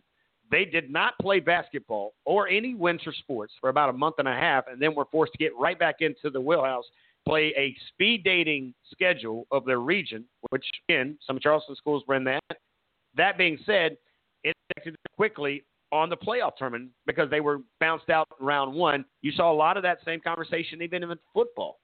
Do you feel like maybe the commissioner, or would you like to see the commissioner say, hey, look, this is what we're going to do as a whole because it affects us all as a whole instead of it being a district by district? Well, I think just like you said, they're operating and doing things under the guide of everything that they know at the time. And I'd like to see him make the most viable decision for everybody involved. And like I said, the safety of my kids is what I really do want to, stress. That if we don't practice as much as everybody else does and we got to play a sport where you got to collide with people, then it's going to be a little bit different from my guys and their guys because they're used to it. They've been steeled to it. They've had training in it. And, I just think that when he makes his decision, he's doing it under every guide that he possibly can. And I hope that, everybody else is making decisions after him do the same thing and, take that into account as well. We're hanging out here, and you said a lot there in a little bit of time there, Coach, and I agree. And I'm on the same page. They're trying to track a hurricane down, basically, is what this thing is. They don't know. I mean, it's tough. It may be heavy on the Grand Strand and down here in the Low Country, but not quite as big in the Midlands, or may not be as big in certain areas. So, you're working with what you got to work with. So with that being said, Coach, give us kind of an idea of what do we look forward to coming up in 21 when it comes to you guys over there on the island with you guys at St. John's this year? We're going to look to a whole bunch of young men graduating from high school and going on to college. Like, I can't go past this part and not mention Bernard Brown and letters of interest and the crazy things that you get during the year. And you see people doing that, NLIs and all that stuff. This kid got a letter of interest from Yale University, and it's been about 5 days since he got it, and he's still smiling. And it's just so awesome to see that he got an opportunity like that. And I want to see that happen a whole bunch more, having kids get opportunity to go and do things they had no idea that they could do. But you're going to see a team at St. John's going to come out and play fast. They're going to play physical. They're going to be fundamentally sound. Like those 3 Fs everybody always talks about, being, that fundamental team that can get after you. Then we can come back behind it and know that we already got the athleticism. We got the community support. We got people that's going to back us up and come and support us wherever we go when we travel. So just a big ball of awesomeness coming out this season once we get a chance to get out and get this summer off season done and some 7-on-7s and some good practice in the fall. Hopefully we can get some good scrimmages down here in the Low Country with some of these guys that you've been talking to, and really create a family mentality with my team. Like that's the biggest thing with us. We're looking for guys to trust each other, guys go out and play hard for the people that really do have their back, and then represent each other the best way possible on and off the field. Well, Coach, I cannot wait. We're catching up soon off the air. We'll grab something to eat, and we'll talk some football. Absolutely. We'll talk some life. I love your vision, Coach. I love your passion, and just you're a player's coach. I tell that by watching your players, just having conversations with you off the air. And now you're an official member of Southern Sports Central. So the next time, as you heard probably your coach we just had before you, is that we expect the next time you bring some of your Islanders with you, be it whoever you want to bring on. They would love it. Well, and what we want to do, Coach, is we want to not only prepare them to speak on the radio when they go to college or when they go to the NFL, but they will get a job interview. So for me, this gives them a chance to speak publicly, but also gives them a chance to introduce who they are off the football field, because we don't just love our dudes on Fridays. We appreciate them Sunday all the way through that Monday. So, again, we appreciate you allowing us to be a part of your family. Awesome, man. And one of the things I didn't miss, I know we're about to finish, man, but the success experience for our players, man. We took 2 kids to a brunch, myself and my defensive coordinator, Hank Campbell. We took them to a brunch for just success. Like, they sat around with a bunch of guys who already experienced it in different fields of life, like financial advisors and real estate agents, and a couple guys that graduated from Ivy League schools. And that was the big thing about the kid getting the letter from Yale. We just went and sat with a guy from Yale, and now he's getting a letter from Yale. And those 2 kids that went with us, they got a chance to sit in the room with millionaires, and really for the rest of their life, they got a success story that says, I've been around that, and I know it exists, so I know it's possible for me. And that's the big thing with us, Rich, man. I want these kids to leave this island and have a story to tell wherever they go. And when they come back, they can relay that same thing to us and talk about how they took the principles off this island to go get where they were trying to go, man. And that's why I love each and every one of these guys that come out and work hard on off season on Valentine's Day. Some of the kids had to work, man. It was supposed to be at church on Sunday. They told their grandma they had to go train with me. So, it was a big thing. And it's so much energy here. It's going to be good. Like if we don't win a game, we're gonna have some fun getting up to the game. I promise you that. Hey, Coach, I love it. You say a story. I call it a testimony, but either way, we're on the same page, reading the same book, and, of course, it's all about the Islanders over there on John's Island. Coach, thank you again so much for all that you're doing on and off the field. Thank you for the molding of these young athletes that come across your path. I know God's got a big plan for you, and I can't wait to continue to watch this chapter and the next chapter and the chapter after that. But, again, we'll get you back, and I'm going to inbox you and get this kid from Yale, this kid that's got this information from Yale, because I want to get him on the show with us next week. I think that'd be a big thing as well. So we appreciate you, Coach. And tell your family we said thank you for letting you spend time with us. And for all of you guys over there on the island, tell them we can't wait to get the bus over there with us on it next time. All right, I appreciate you, Rich. Thank you guys at Southern Sports Central, man. I appreciate you having me on, period. Thank you. You got it, Coach. We'll talk soon. God bless you and all your family. Thanks again. Yes, sir. Thank you. All right, guys, the bus is en route to my hometown up there in, it's going to Socastee, which is where I went to high school. I grew up in Surfside, and I can't wait to catch up with Coach Ben Hampton. Coach Hamp is next, guys. Don't go anywhere. Southern Sports Central. Quick break, and the Braves are marching in on the show. Today, more than ever, we think about the air our family breathes. You and your family need to count on your home's air to be clean, free from harmful bacteria, and safe from the coronavirus. Nano air filters are the defense system your home HVAC system needs. Our filter media is created with a super fine spider-like material which captures particles as small as the virus. Standard home filters are just far too porous to do the job. So make the healthy choice and upgrade your air filters today by visiting nanoairsolutions.com. And now, back to Southern Sports Central with Richie Altman and Eugene Benton taking your calls at 323-784-9681.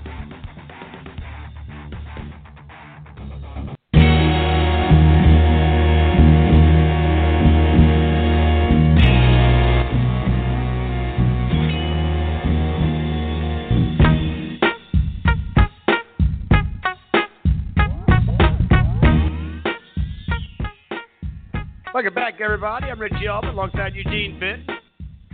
Bus is rolling up there on the Grand Strand. We're not on Ocean Boulevard. We're on the campus of Socastee High School with their head football coach, Ben Hampton. Coach Hamp, what's happening, buddy? What's going on, Richie?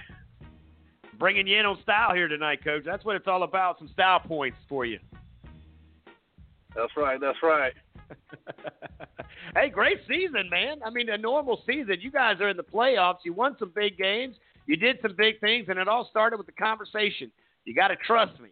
And boy, did they ever trust you, Coach. Great job. Well done. And as an alumni, man, I'm proud of you, man. I can't wait to see Chapter 2 or Round 2, however you want to read the book. I appreciate it, Richie. We're getting after it. You know, we got the nod to start. Fall workouts, fall sports workouts. So we're back in there getting after it. Hopefully sometime by the end of March, maybe we get back from spring break. We'll be back face to face 5 days with our kids in Horry County. So we're looking forward to that.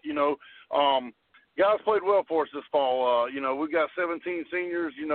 That they were going on their third coach in their high school career, their third head football coach. So for those guys to buy in, trust the process, trust what I was selling them and buy into it, it was huge for us, and we're going to miss those guys. But really excited about our young guys coming back. I think there's a lot of buzz and a lot of momentum we were able to capture there, especially at the end of the season, ending on 2 straight wins, going 4-2. And, we're just trying to capitalize on that momentum and keep it rolling as consistently as possible. And, if you would have asked me going into it if I thought we'd be 4-2 and finish third in the region, I don't know that I would have told you that I agree with that statement. But like I said, our kids bought in. It's all a tribute to the coaches, my assistant coaches, and my players. Man, they bought into what we were doing, and we tried to put a good product on the field. And not having a spring and summer hurt. Everybody was in that boat, but there were a handful of us that were new coaches, just meeting our guys in July, and luckily we were able to implement enough to get us by, and our kids played hard, and we were successful. Very successful, 4-2, and you beat St. James. That's a big check on the box there. You beat Conway. I don't care what you do, Coach. You got to be. That's like the Clemson Tigers and the Gamecocks. Depends on who you root for, but Conway's always, if it's on the schedule, it's got to be a W from all of us in the alumni world. Of course, Myrtle Beach wasn't on the schedule because it wasn't a region game, and that just didn't happen this year. But they're another one of those teams. But Coach, again, you did it like a handful of about 19 to 21 coaches down here in Charleston that had the opportunity to be named as the new head coach of a program. But then, like we mentioned, even with the coach that just joined us was Mike Howard down there, of course, at St. John's. He got the job, like he mentioned, back in March of 31st, and then was told, congratulations, but you can't do anything with the kids until further notice. Well, guess what? You basically were told the same thing by the athletic director back then, Coach Renfro. He said, yeah, you're my guy, but until I tell you, you got to hang tight and read about these kids on the internet. Yeah, I mean, it's tough, and you can't help but get that feeling like, you're not doing anything. You're stagnant, and the kids are chomping at the bit. And, I think with all the negative that has come along with COVID, one of the positives that brought out of it was not only did we as adults and coaches, but even our kids and our athletes, I think there was a greater appreciation brought to everything, but in particular football, since we're talking about it, there's a greater appreciation for how precious it is and how quickly it can be taken away.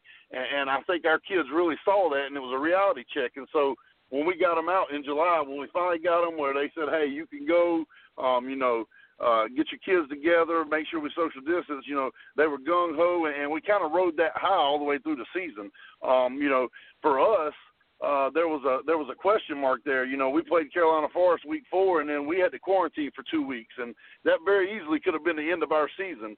Luckily, we were able to quarantine, got everything COVID-related, out of there, and we were able to pick up 2 games, one with Georgetown and one with Loris in a Week 8 game, and we were able to rattle off 2 wins there. So, that was a big piece for us. I felt like if we'd have had to cut our season short at 2-2, coming off that tough loss to Carolina Forest, in a region matchup that was, a deciding factor on who was that second spot in the playoffs, that would have been a little tough to swallow.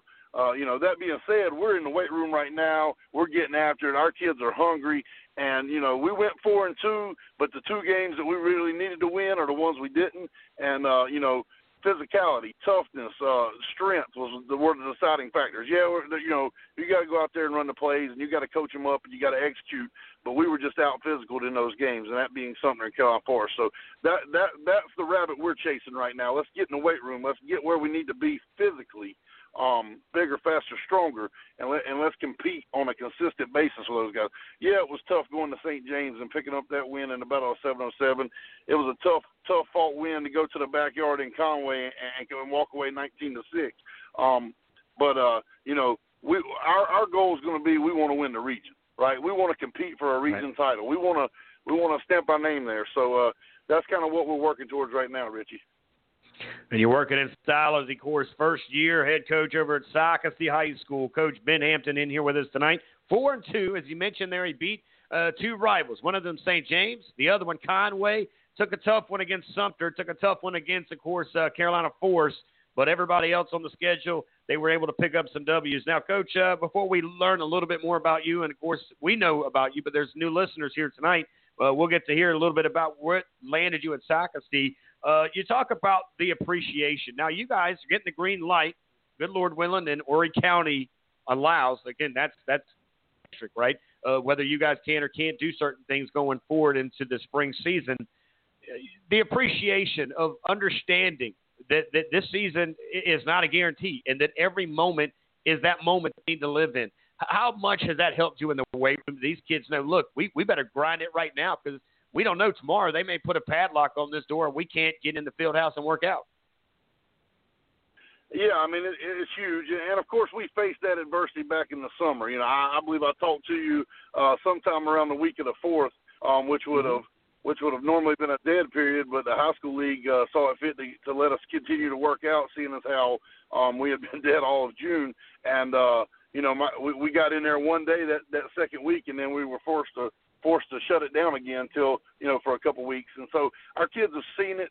They've been through it, and they know the reality that, in a split second, the call could come that could change everything for, the next couple months. So, they're getting after it. They're very appreciative of that opportunity. And we look forward to hopefully, completing our workouts here, getting a spring ball in, and going into the summer with a head of steam. And, hopefully we can get our program, our offense, defense, special teams implemented a little bit further. I mean, our kids did a great job, but I felt like we were very, very bland, very vanilla in what we could do. And we threw a lot at them. So, and I think any coach in the state would tell you, how proud they are of their kids. No matter what the record was this past fall, how proud they are of the resiliency of their kids. And I think that's one thing that is often overlooked, is how resilient these teenagers are, and how bad, or the passion for the game and what they're willing to do to be able to succeed. So it's huge for us. Yeah, very, very good deal, and great points there, Coach, because, again, start and stop and kind of was a theme in 2020 for multiple teams around the great state of South Carolina. Now, you mentioned Horry County. You guys aren't in school full-time. Is it kind of A-B schedules, or how is that working out, and how does that affect you guys when it comes to getting together with the team? Well, we're hybrid schedule right now. We're A-Day, B-Day. So our A days are Monday, Tuesday. Our B days are Wednesday, Thursday. So, right now we're getting half of them first of the week, half of them second of the week, and then Fridays are distance days for us and office hours for teachers. But with the ability to start fall sports workouts, that's enabled us to get our guys in there 4 days a week. Horry County still said, nothing on Fridays. That's a distance day. Kids don't need to be traveling to the school, unless they're in season. So we don't have them on Fridays, but we do have them 4 days a week, which is huge for us. And we're in a process right now of installing some PPE and some plexiglass and stuff through all our schools with the push to get Horry County back in school 5 days a week face-to-face. Now, of course, it's tough up there on the Grand Strand. That is a destination bigger than Charleston, bigger than Greenville. It is the one-stop shop for everybody. It seems like in the state of Ohio. They all love Myrtle Beach and, of course, West Virginia, and everybody else is coming to you guys. My parents right down the road from you up in Surfside, so I get the seriousness. It's a different area, right? It's a different scenario for you. But you're familiar with Myrtle Beach, Coach. I mean, you played some ball over at Coastal Carolina over there with Coach David Bennett and, of course, Perry Parks, which, by the way, I know you were excited to see his news with heading to college. That's got to be a big deal for you. Now you got an inside track, if you didn't before, to UNC Charlotte. But talk to us a little bit about your path that landed you to Socastee and some of the great ones that came across your path en route to Socastee. Well, I have an opportunity to come down to Coastal and start a program under Coach Bennett and, with teammates like Perry Parks, like you said, who just went from the high school ranks to the college ranks, D1 coaching football, the Mike Tolberts, who's had successful NFL careers, Tyler Thigpen, Jerome Simpson. I mean, just to be in the presence of those guys is an honor, but to be able to share the field with them and then you go on, you got Andres Perkins, Rasheed Galls, Adrian Grady, you got all these guys that I'm coming back to South Carolina and I'm getting to coach against and share football knowledge with and talk through things. And I mean, it's just a blessing. And I tell people all the time, I know that other sports, you got great communities too, but football coaches, it's a brotherhood like nobody can understand. And, it's bonds that'll carry you a lifetime. And like Coach Howard was talking about just a little bit earlier, having his success brunch and bringing guys back, alumni back that are millionaires and went to Yale and did all these things. It's a brotherhood that will continue on, and it just gets passed down the line year after year after year. And, it's just a special thing to be a part of. In my time at Coastal, I was blessed with a lot of great teammates and a lot of great men. And, Perry Parks being one of them, one of the best dudes I know. And, Coach Bennett, having played for him, I think he kind of laid the mold. He kind of laid the groundwork for all of us, that first group that came in 2002. And you see a lot of us. We're in the coaching profession now. That's what we do. We want to give back to young men just like Coach Bennett gave to us. And what's funny is he was on the show, and he's been on with us multiple times. I love having him on because he was also, by the way, for those who don't know, he was also an athletic director for a little period over at Socastee as well. So it's a small world after all. over at the Grand Strand on the beach over there at Socastee. But man, we talk about dogs because remember the video. You guys all have heard it 1,000 times. Got to be more like a dog. And, of course, when I mention that, he chuckles, and, of course, he thinks about you. He thinks about Perry Parks. He mentions basically the same dudes that you mentioned, Tyler Thigpen and guys like that really were a huge impact on what he did and what he believed in. You know, when you look at those type of conversations in those locker rooms, Coach, and you're going back in here and you're trying to get these young men that you're molding to be men off the field, on the field, you know, how much do you reach down and you remember those big conversations that you had with some of your coaches, even in your high school days? Oh man, I mean, you know, every pregame speech, every pre and post practice talk, you know, you pull something from some words of wisdom that Dave Bennett left with us. You know, even going back to the cats and dogs thing.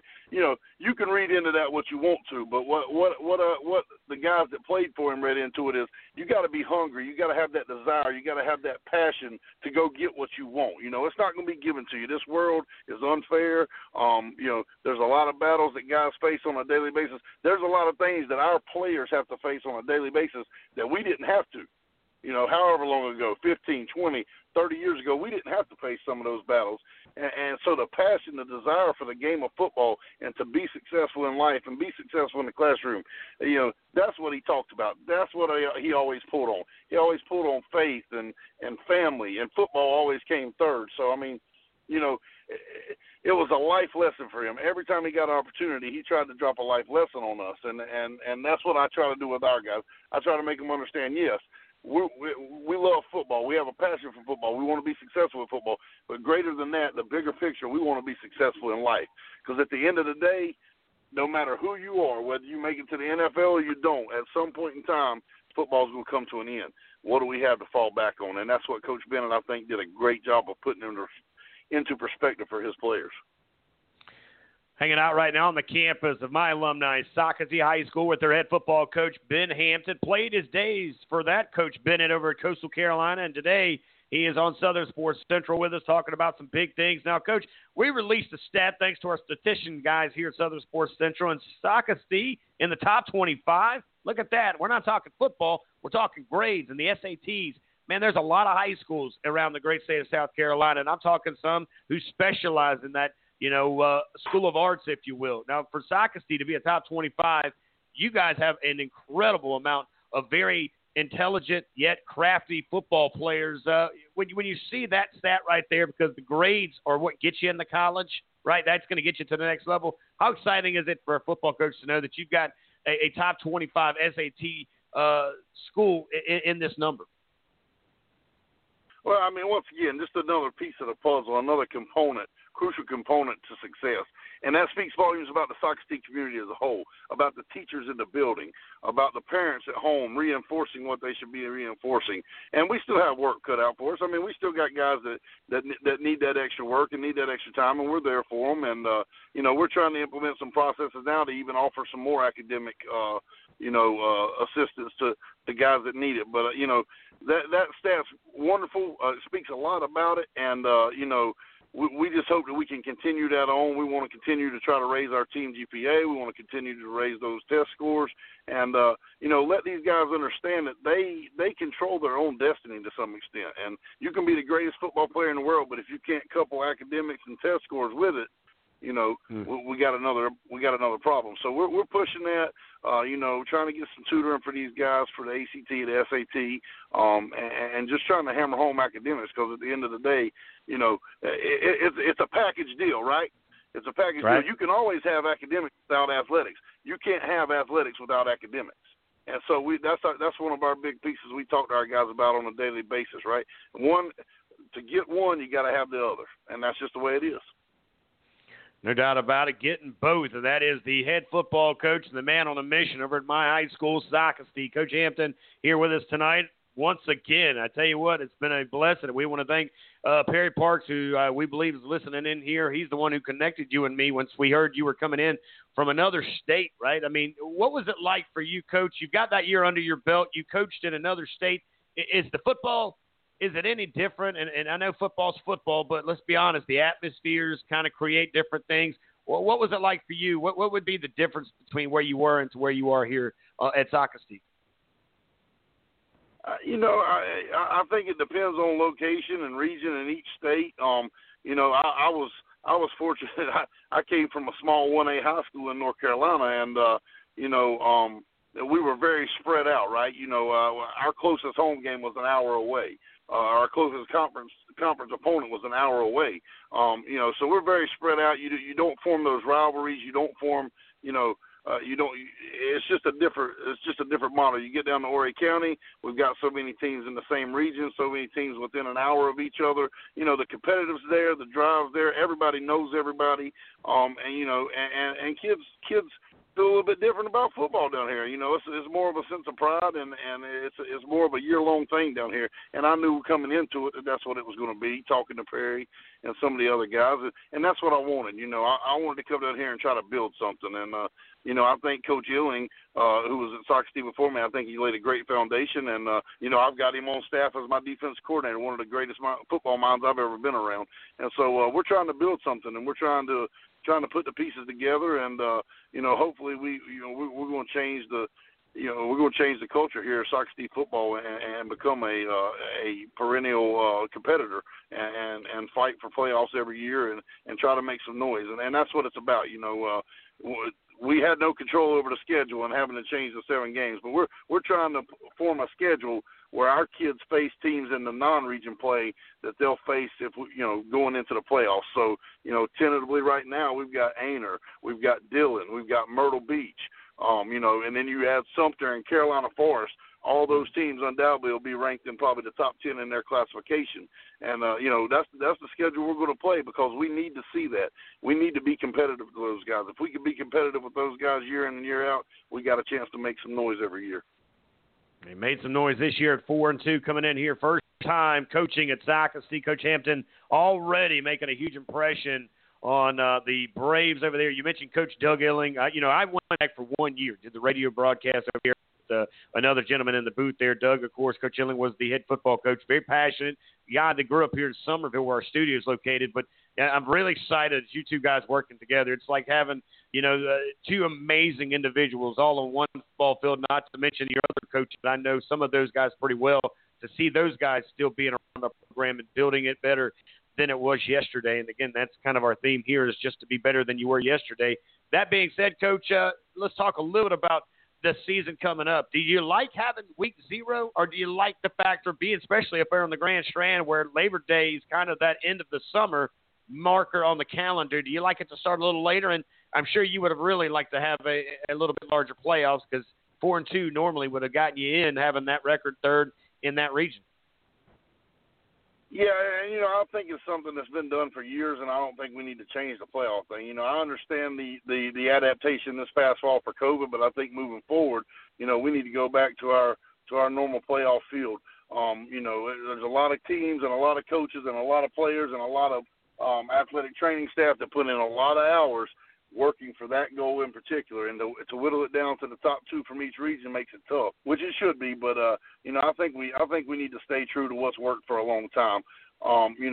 As far as scheduling, coming from North Carolina, we always had 12 weeks to play 11 games. You got an endowment game in North Carolina, so we always played 11, and we had 12 weeks to do it in. So having that week 0 is a nice thing. It just so happened, the fact that North Carolina had to back their season up a week for the fall. Our week 0 game with West Brunswick is not going to work out, so we actually are going to be open week 0, and then we'll fill our week 4 bye week that should have been with Dillon. So once again, trying to challenge ourselves, trying to do some big things and make a little noise, and but I think the week 0, I think a bye week, I think giving these guys a chance to recuperate, settle down, whatever time of the season it is, I think that's a big factor. We all know the hours that are put in with football, and you got to be able to recoup. You need some time with family. You need some time to relax, let your body, refuel itself, and really just take some time and get a little mental break there. I totally agree with you, Coach. Again, I want to thank you for joining us here tonight. Kind of got you there towards the end of the afternoon as we were trying to make sure we want to have a coach in every area, the Grand Strand, the Low Country, the middle of the state, and, of course, the upstate. Bringing you on tonight did that. Plus, I got a chance to brag about that SAT Top 25, putting our Braves where they need to be in our classes up there. Our teachers, again, I graduated from that place, so that's I love the teachers, the administration, of course, the principal, Mr. Rich, everybody up there. And having, like I mentioned, a lot of familiar faces still around that place that I call home means a lot, Coach. I'm heading home in a couple of weeks, so when I do that, I look forward to finally having a chance to sit down with you and grabbing something to eat down in Murrells Inlet. Hit me up, man, anytime. It's always a pleasure. And, got some big changes coming around Socastee, so keep your eyes open. I got it, Coach. I'm always on the alert when you tweet. So when you tweet it, I get it immediately. So, Coach, again, welcome back to Southern Sports Central. Keep doing what you're doing and appreciate all that you're doing for my alumni up there at Socastee, Coach. Appreciate it, brother. Have a good one. Always a pleasure, ladies and gentlemen. The bus is up and running because we got somewhere else to go. We're heading to Marlboro County. Coach Collins, right out of the break, coming into hour number 3. We want to thank the principal, Mr. Rich. We want to thank, of course, Coach Hamp. That's all those guys over at Socastee that listen in tonight and around that Socastee community who enjoyed the 30-minute segment. Guys, we'll be right back. It's Marlboro County right out of this, guys.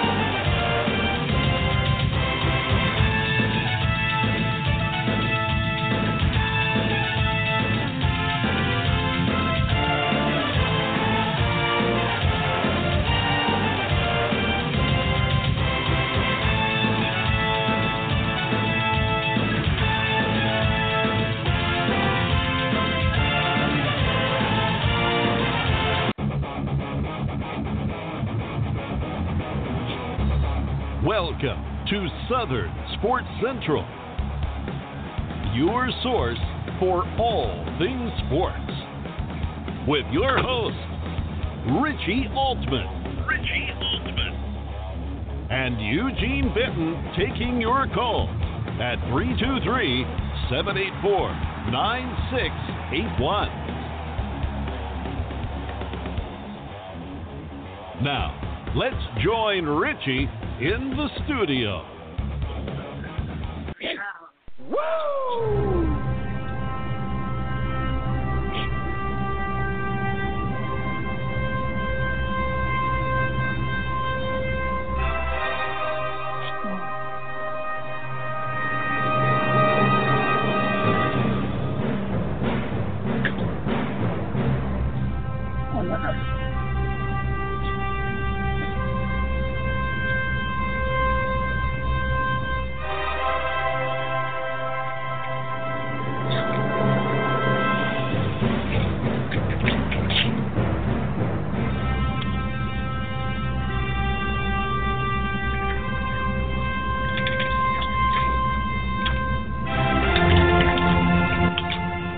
Welcome back, everybody. It's now time to land the bus in Bennettsville, South Carolina. Marlboro County High School's own head football coach, Bobby Collins. Coach Collins, welcome to Southern Sports Central, my friend. Hey, let me tell you something, man. You guys got that Ric Flair music coming on in the background. Y'all got me jacked up. I'm ready to play a football game myself now, man. Hey, with that new football stadium, we got big things for you, my friend, man. I tell you, it's good to have you on the show. A lot of good stuff in Bennettsville. Man, we're excited. Man. My superintendent, I think, I call him the GOAT, one of the best out there, man, at, trying to be able to raise the bar for academics and raise the expectation and standards for the facilities that we want for athletics to be able to give our kids the best chance we can. So, we got a new track last year, got a new Jumbotron last year, and this year coming up in 2021, we'll be playing football on AstroTurf. So, in my opinion, I think we have one of the best high school football stadiums in the state of South Carolina. Hey, one of the best high school coaches in the state of South Carolina hanging out with us right now. Of course, that's Coach Bobby Collins. I'm going to take it. Take it. You earned it. Well, I'm going to tell you something. It's fun to have you on here. And I was telling Eugene this just yesterday. Of course, I grew up there on the beach, and Marlboro County was in our region. I went to Socastee. We had, of course, Dillon, Marlboro County, South Florence, West Florence, Wilson, and Darlington would come in and out. Conway was part of that conversation as well. And, of course, we were Socastee. and to see the exciting things, because I've always said if you give the facility, because the facilities back in the 90s at Marlboro County were not very good, and I'm not talking bad, I'm just saying that's why we appreciate what you guys have today, because if you would have had the facilities back then that you guys are giving these young athletes today, man, the athletes I thought would have had a little bit better shot, but you guys are doing that now, and you're part of this transition from the track to the Jumbotron to that $1 billion Ric Flair-style football field. It's just amazing, Coach. Well, we're excited. We're excited. You know, when you mention, you know, what's crazy, we scrimmaged Socastee this year. You know, Coach came from North Carolina. I did 10 years in North Carolina myself, so we had a ball when we went down there. But we definitely just want to give your athletes the best chance that you can give them. You get off the bus at a place like Wilson or South Florence or West Florence now, and you got the turf, you got the Jumbotron, and, you know, you blink your eyes and your kids are caught up in the atmosphere, and by the time you wake up, it's the mid-third quarter, and they realize they can play with somebody, but, you know, it's too late because of the atmosphere itself. But when you're practicing in something like that every day, and when you get off the bus, the playing field is neutral, you give your kids your best chance to be able to win a football game. Yeah, no doubt about that. And I tell you what, the Bulldogs be making a lot of noise this year. You know, you talk a lot about what's happened with this pandemic that we've gone through, Coach. But before we get there, let's get to know who is Coach Bobby Collins. You mentioned 2 years in North Carolina. Boy, I tell you what, is there a pipeline? Is there a plane that comes down here? Because it seems like I can name 7 coaches right now. And one was the coach we just had on from Socastee. You yourself, of course, the coach Dutch, and I can keep going because it seems like North Carolina just they love to retire or whatever it is and end up down here in the Palmetto State, Coach. So kind of walk us through your path from high school to college to coaching to where we are here tonight as you coach over there at Marlboro County. Well, you know what? I'm from this state, so that's part of it. You know, I was born and raised in Sumter, South Carolina. I played for the great Tom Lewis, and I call him the great because he still has one of the most highest winning percentages in the state of South Carolina. I got recruited by Brad Scott at that time at the University of South Carolina and a few other places to be able to play college football. But I ended up playing for the great Willie Jeffries at South Carolina State for my first 3 years. In my last 2 years, I played for Coach Buddy Pugh at South Carolina State, so I was a part of that transition. Best years of my life. After I finished at South Carolina State, I went to Charlotte, North Carolina. I worked for Coach Rocky White at West Mecklenburg High School. I did 4 years at West Mecklenburg High School. Then I worked for Coach Bruce Harden, who's the father of Coach Blair Harden, the head coach at River Bluff High School right now. I worked for Coach Bruce Harden for 2 years at Providence Day School. And then I was the first head football coach at Huff High School in Charlotte, North Carolina. Opened up that school and was there for 4 years. And then I took the job at Lancaster High School in South Carolina after Coach Benny McMurray. Stayed at Lancaster for 5 years. And then I was following another Hall of Fame coach with Coach Dean Boyd at Marlboro County. Just finished my second COVID season, I'll call it, here at Marlboro County. And got to get the wheels on the bus turning in the right direction this year coming up. Man, you were starting off doing big things in the Berg, man. For you guys who don't know, that's Orangeburg. That's where you'll be watching some Saturday football in South Carolina State. If there's some Bulldogs as well, they'll be barking down. Man, I tell you what, they have really, and it started, I'm going to be honest with you, I'm looking at your resume here, Coach, and you started back there, of course, with Coach Jeffries and ended up there with Coach Buddy Pugh. And I tell you, man, it's because of guys like you. It's the guys who put down the foundation, right? And now you start to see the trees and the things start to grow around this campus in ways that we never thought. Maybe we did, but here you see South Carolina State having these amazing football season. I'm just glad that they're playing this weekend on a Saturday afternoon, and of course here we are in March. Yeah, you know, the best thing ever happened in my career was playing for Coach Buddy Pugh. Our coaching styles are a lot alike. Coach Pugh is an ultimate player's coach, but it's always his way, and for the most part, it's always the best way. It's his way. But Coach Pugh taught me more than anybody else how do you treat players. You know, how do you try to mold them into men.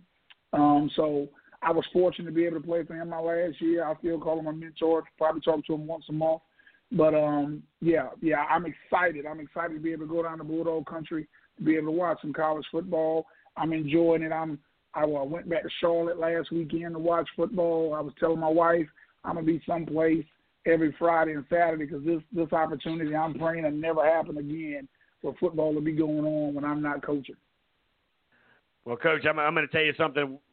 I may be there Saturday. We've got a bunch of now dogs hanging out over there on that campus playing football. Shaq Davis, big-time wide receiver, went to Somerville. He's, of course, doing some things. They've got a handful of other individuals. Their offensive coordinator is a big fan of the show. He's also from down here in Charleston, the Somerville area. So, I'm hoping to make it over there to watch what could be some good bands playing in the stands, I hope, and some great football on the football field, because that's two things that are pretty much a guarantee when you go watch football at State there on a Saturday afternoon, no matter the season, whenever they play on the game there. Now, you mentioned Charlotte. Let's talk a little bit about your time in Charlotte. You mentioned Providence Day.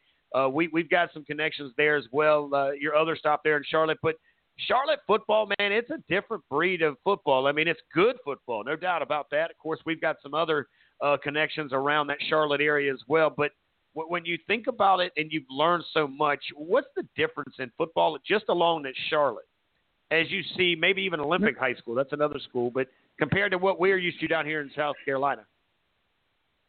Well, I'll tell you this, okay? So you got 25 high schools in Charlotte alone, okay? Mm-hmm. So you got 25 high schools. Is at least 2,000 kids at each one of them. The high school coaches get paid, I'll say pennies, nevertheless. So you learn the appreciation of the grind in Charlotte because the competition level is higher than any other place I've ever coached. That's the first time I met Tommy Knox in 2005. So it's like the competition level is high. You have to grind. The players show up every day ready to work.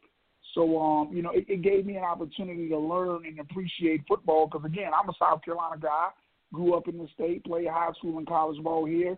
So when I went to Charlotte, my thought process was, hey, you know what? It's no place like the Mecca. South Carolina is the Mecca of high school football in my mind. But then I looked up, and my second year at coaching high school football, I was going against three guys that, later on got drafted in the first and second round. So Charlotte, the competition level and the level of players that are in that city is phenomenal. Best thing that ever happened in my career was working down there and learning the right way to do things and the wrong way to do some. But, just the grind itself and the level of competition and putting in work. Now I'm going to tap on the glass, and Eugene, I'm going to bring you in because I know there's the stops that you had here in South Carolina. One of these gentlemen you just mentioned is a close person to Eugene. So Eugene, talk to him about his time coaching in the two schools in South Carolina before we actually pull back and get into the conversation of the Bulldogs in Marlboro County. Yeah, Coach mentioned the name. It just grabbed my heartstrings, and that's Coach Bruce Harden. My first year ever coaching high school football in South Carolina was about 4 years ago. Coach Harden had moved down here. His wife, Beth, had taken the job. She runs the CYDC, that's the Charleston Youth Development Center, one of the, I guess you would call it an orphanage here in Charleston. He moved to Mount Pleasant. And Coach Chad Greer had just taken the job at Oceanside.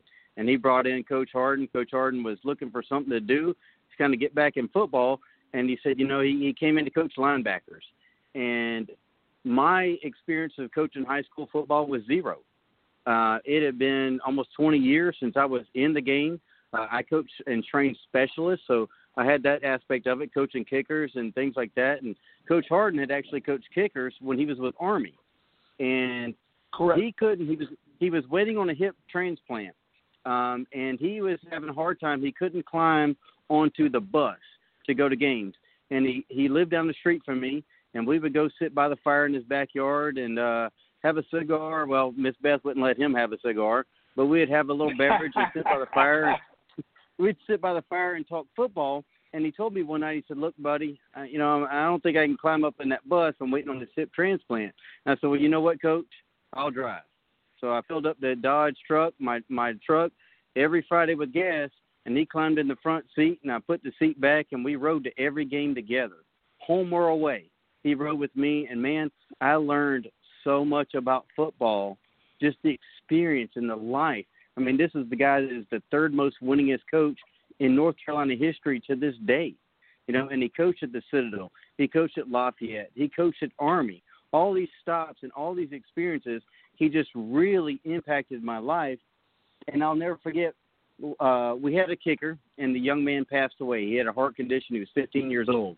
And another young man came to me, and he was from the soccer team, and I was talking to Coach Harden about it, and Coach Harden said, bring him over to the house. So I brought him over to the house, and Coach Harden, at 70-plus years old, was laying in the middle of his living room floor with a bunch of bands, you know, the strength stretching bands, and was going through the kickers with, this is how I taught my guys at North Carolina, at Army and up in North Carolina, how to get strength in your ankles and in your legs. And to this day, and a little bragging, I have one kid that's ranked number 1 in the nation. I have one that's ranked 20. He's been ranked as high as 26 in the nation. And they, to this day, every time they go out to the field to kick, they reach in their bag, pull out those stretching bands, and they get into the same type of stretching and warm-up that Coach Harden taught us back that day in his living room floor. Let me tell you now, it's no Bobby Collins, okay, if I didn't work for Bruce Harden. So I've been in that backyard plenty of times. But the best thing ever happened for me in 2007, I went over to Providence Day to become Coach's defensive coordinator, and he single-handedly picked up his office phone and called the principal, and that's how I got my first head coaching job. I talked to him a week ago. You know, he's right now reading the Bible, and every time he reads a chapter, he will rewrite it in what he thinks it means and sends it to me every day. So when I tell you that's my guy, that's my guy. I quote him every day. Best thing ever happened to me in my coaching career was working for him, because he is just like you said. All the stories you heard, I heard them 3 times, and you know, the stretches we doing with our guys. But he's a phenomenal guy, phenomenal guy. Like I said, best thing ever happened to me in my coaching career was working for him. Well, you know, and truth be told, you know, I never forget the day that one of his former athletes became a head coach in the NFL with Arizona Cardinals. And he just texted me that day. Exactly, your quarterback. And he was so excited about that. And, you know, he would stop by the house and bring me books. I don't know if you ever got the books, but it was books on leadership from former coaches at Georgia Tech or here, there, and everywhere. And he always would text me and say, hey, did you finish the book yet? What's your favorite part? He would always kind of quiz you to see if you're doing what you're doing. Did you read his Abe Lincoln's book? He didn't give me that one. He didn't give me that one, but the last one was the one about the kids coming up that had the hard coach. It was the story of life. And, you know, it's always these inspirational books with challenges and overcoming adversity, and that was a big thing because, you know, where he started coaching in North Carolina wasn't always known as, like, you know, the easy district or the easy school. But he had so much success because he just, you know, made it simple to those guys. And another thing that I learned from him was when he was a head coach, and you might recall, he said he always took spring evaluation and looked at his team. And the most challenging position group, whether he, you know, had like a bunch of young offensive linemen or a bunch of young receivers, whatever the most challenging position group that need the most work, that was his assignment as head coach. He took that on as a personal responsibility to coach what he felt was not maybe, you know, you would consider the weakest link on the team, and he owned it. He said, because as the head coach, you got to own the weakest link and make it better and show those guys, no matter what position group it was, that you can own it, you can be a leader, and you can develop those guys and let those other guys coach. Hey, Coach, let me tell you, that's the only way I do it. That's the only way I do it. I talk to him every time I talk to him. To this day, I still learn something new. Me and Coach Harden shared the office for 2 years straight. That was about the size of a shoebox. I tell folks all the time, you know, when I worked for Coach, he never walked to his car by himself. And I tell young assistants that all the time, like, you know, if you're humble enough to allow yourself to still be coached. Coach Harden is 78 years old and won over 300 wins as a head coach. But if I call Bruce Harden and say, hey, Coach, I need you to come down to Marlboro County in the morning. I want to show you this new drill. I'm going to do for my quarterbacks. He said, Coach, I'll meet you there at 9 a.m. And when he says 9 a.m., he's going to really be there by 8:45. So the quality from taking me to my first national convention, from teaching me how to draw on the board, from showing me how to run a staff meeting, from showing me how to run quarterback meetings on the day of the game, all the details of being a quality assistant to becoming a head coach, I learned from him. I learned, and I can't speak about him enough. Like I said, the best thing happened in my coaching career. Anytime I'm in Charleston, I get down there to Mount Pleasant to see him and Miss Bev.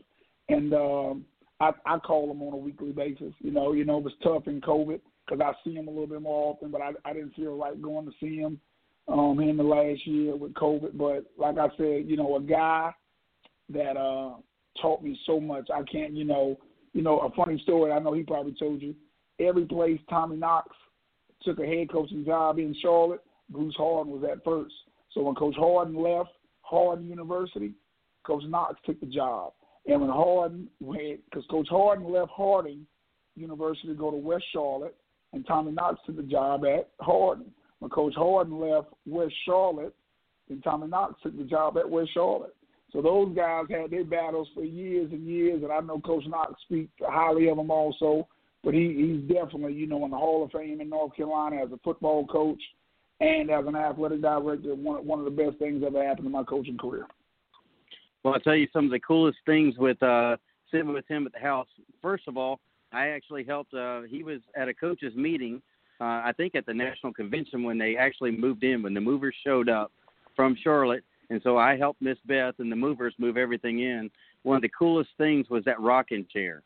And I know you know what I'm talking about because it's got the emblem on it. It was given to him from the state of North Carolina. And then the other thing was that big donut ring that App State gave him. Most people don't know this, but when App State blocked that field goal to beat Michigan, he actually drew up that play for App State that they used it.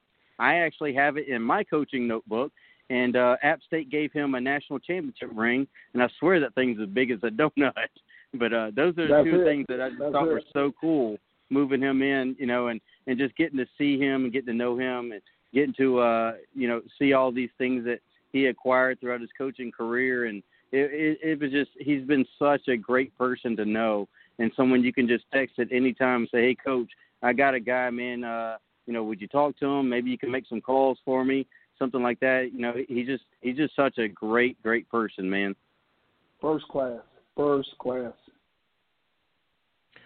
Live right now, hanging out on the campus, Marlboro County High School. The Bulldogs are barking here on Southern Sports Central with Coach Bobby Collins, head football coach, talking memory lane, guys. And again, this is why we love having these coaches on because, yeah, they coach our kids. Yes, they do what they do on Friday nights, but you know what? They got feelings, they got history, they got a testimony that's landed them not only here on our show tonight, but it's the things, Coach, like you just mentioned, you and, of course, Eugene, sharing a lot of common knowledge. The world may be so big, but in reality, pretty small place, huh? Very small. Now, when you look at all the things, now we've talked about your past and what you've done and where you've gone from playing to coaching, and now here you find yourself in Marlboro County, which is probably not too far from where you grew up there. And you mentioned Sumter, South Carolina. You've seen Sumter back in your day. When you were in Sumter, you saw Marlboro County back in the day, so you knew what this town needed, what this school urged for, what they yearned for. So for you to come in here and now having this opportunity, Coach, what was some of your biggest hurdles that you had to get over when you took this job a few years back? Well, you know what? First of all, you're replacing a Hall of Fame football coach and Coach Dean Boyd, 2-time state championship coach, 20 years, probably 15 winning seasons. So just getting the town and the kids to realize that, we're moving in a house that has a great foundation, that has a lot of bricks on it, and that we're not trying to tear down the house. We're just going to renovate it a little bit. We want to be able to keep things going in the right direction, but we want to paint the walls on the inside, maybe change up some things here or there in the system and how we do things. But we want to, it's the reason why I'm here is because of the tradition that Marlboro County High School possesses. The great players that came out of here, from the Robert Ayers to the Tommy Zimmermans to all the great guys that have came out of here in the past that, still have so much pride in this town and in high school football. If you love what you do, if it's not a job and it's your passion, you want to be at a place like this to coach high school football. No doubt, and you're doing it in style. Coach Bobby Collins joining us all the way from, of course, Bennettsville, South Carolina, Marlboro County High School here on the show here tonight. Southern Sports Central wrapping it up here with a 5-star coach doing 5-star things around that side of the world. Now, Coach, there's a lot of talent around you. There's a lot of things happening. How are you able to keep these young men with COVID and all the things that you've had to do, what you've had to do, keep them around you enough to know that they're doing what they need to do to stay in shape so that when you get them back on campuses, that they're not having to get in shape? Coach, talk to me about the Zooms or maybe just the conversations that you were doing on the accountability virtually because you didn't have the chance to see them physically. Yeah, it's probably the most challenging thing that any coach had to experience and endure this year. Every high school coach in the country that participated in football this fall, you became a better coach. You dig deep. You found out some things about yourself that you didn't know that probably was there in the last 10, 15, 20 years. So, I commend the coaches, but I definitely commend the young men that that went out there and competed for every high school this year. The adversity that they had to go through, the temptation and not, to do things and, not the way they're supposed to do it, but them staying humble and doing what they're supposed to do and allowing themselves to be coached still to this day. My hat goes off. The Zoom meetings, the taking temperatures, asking the daily COVID questions every day. It was a struggle, but I thank God to be able to finish a football season. We didn't finish it the way we wanted to, but we're getting better. We're fortunate right now that we're entering the phase where we're going to get our kids back in school 4 days a week. So I have the majority of my returning players lifting weights and working out and focusing on their academics right now in the spring by playing baseball, playing soccer, or running track, and lifting weights during the school day and focusing on our academics. So I'm loving the path that we're on right now moving forward.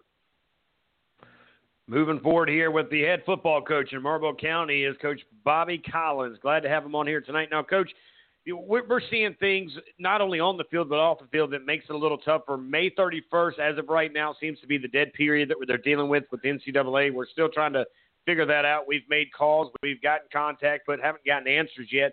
But we just have to deal with what we have to deal with, right? You control the controllables. So I ask you this question: how hard has it been, and how much success have you had of helping these young athletes who can't get on a campus? They're struggling with competing now against this thing that you and I didn't have to worry about, and that's the transfer portals. They have other things that are hindering them the opportunities. Coach, give me some insight on how you're able to do such a successful job over there with your young athletes and getting them to the next level. It's the toughest thing that I've ever had to deal with this year. I mean, I've had some of the most talented seniors that I've ever coached come out this year that are getting opportunities to go play college football. But it's kind of like the young guys are in between a rock and a hard place because, mentally and physically they might think that they can play at a higher level than they are. And most of them should be there. But with the transfer portal, with the limitations on scholarships, with guys playing college football right now, just the recruiting process, the academic things that you want to do to be successful, you just couldn't get it done this year. So we are, till this day, still working on all of our 2021 seniors to get those guys in school, to get them to the opportunities that they deserve and they want. It's going to be a big year for guys to go to prep schools. It's going to be a big year for guys to go to junior colleges, because you want to still be able to play at a higher level, but you can't get a spot that's not open.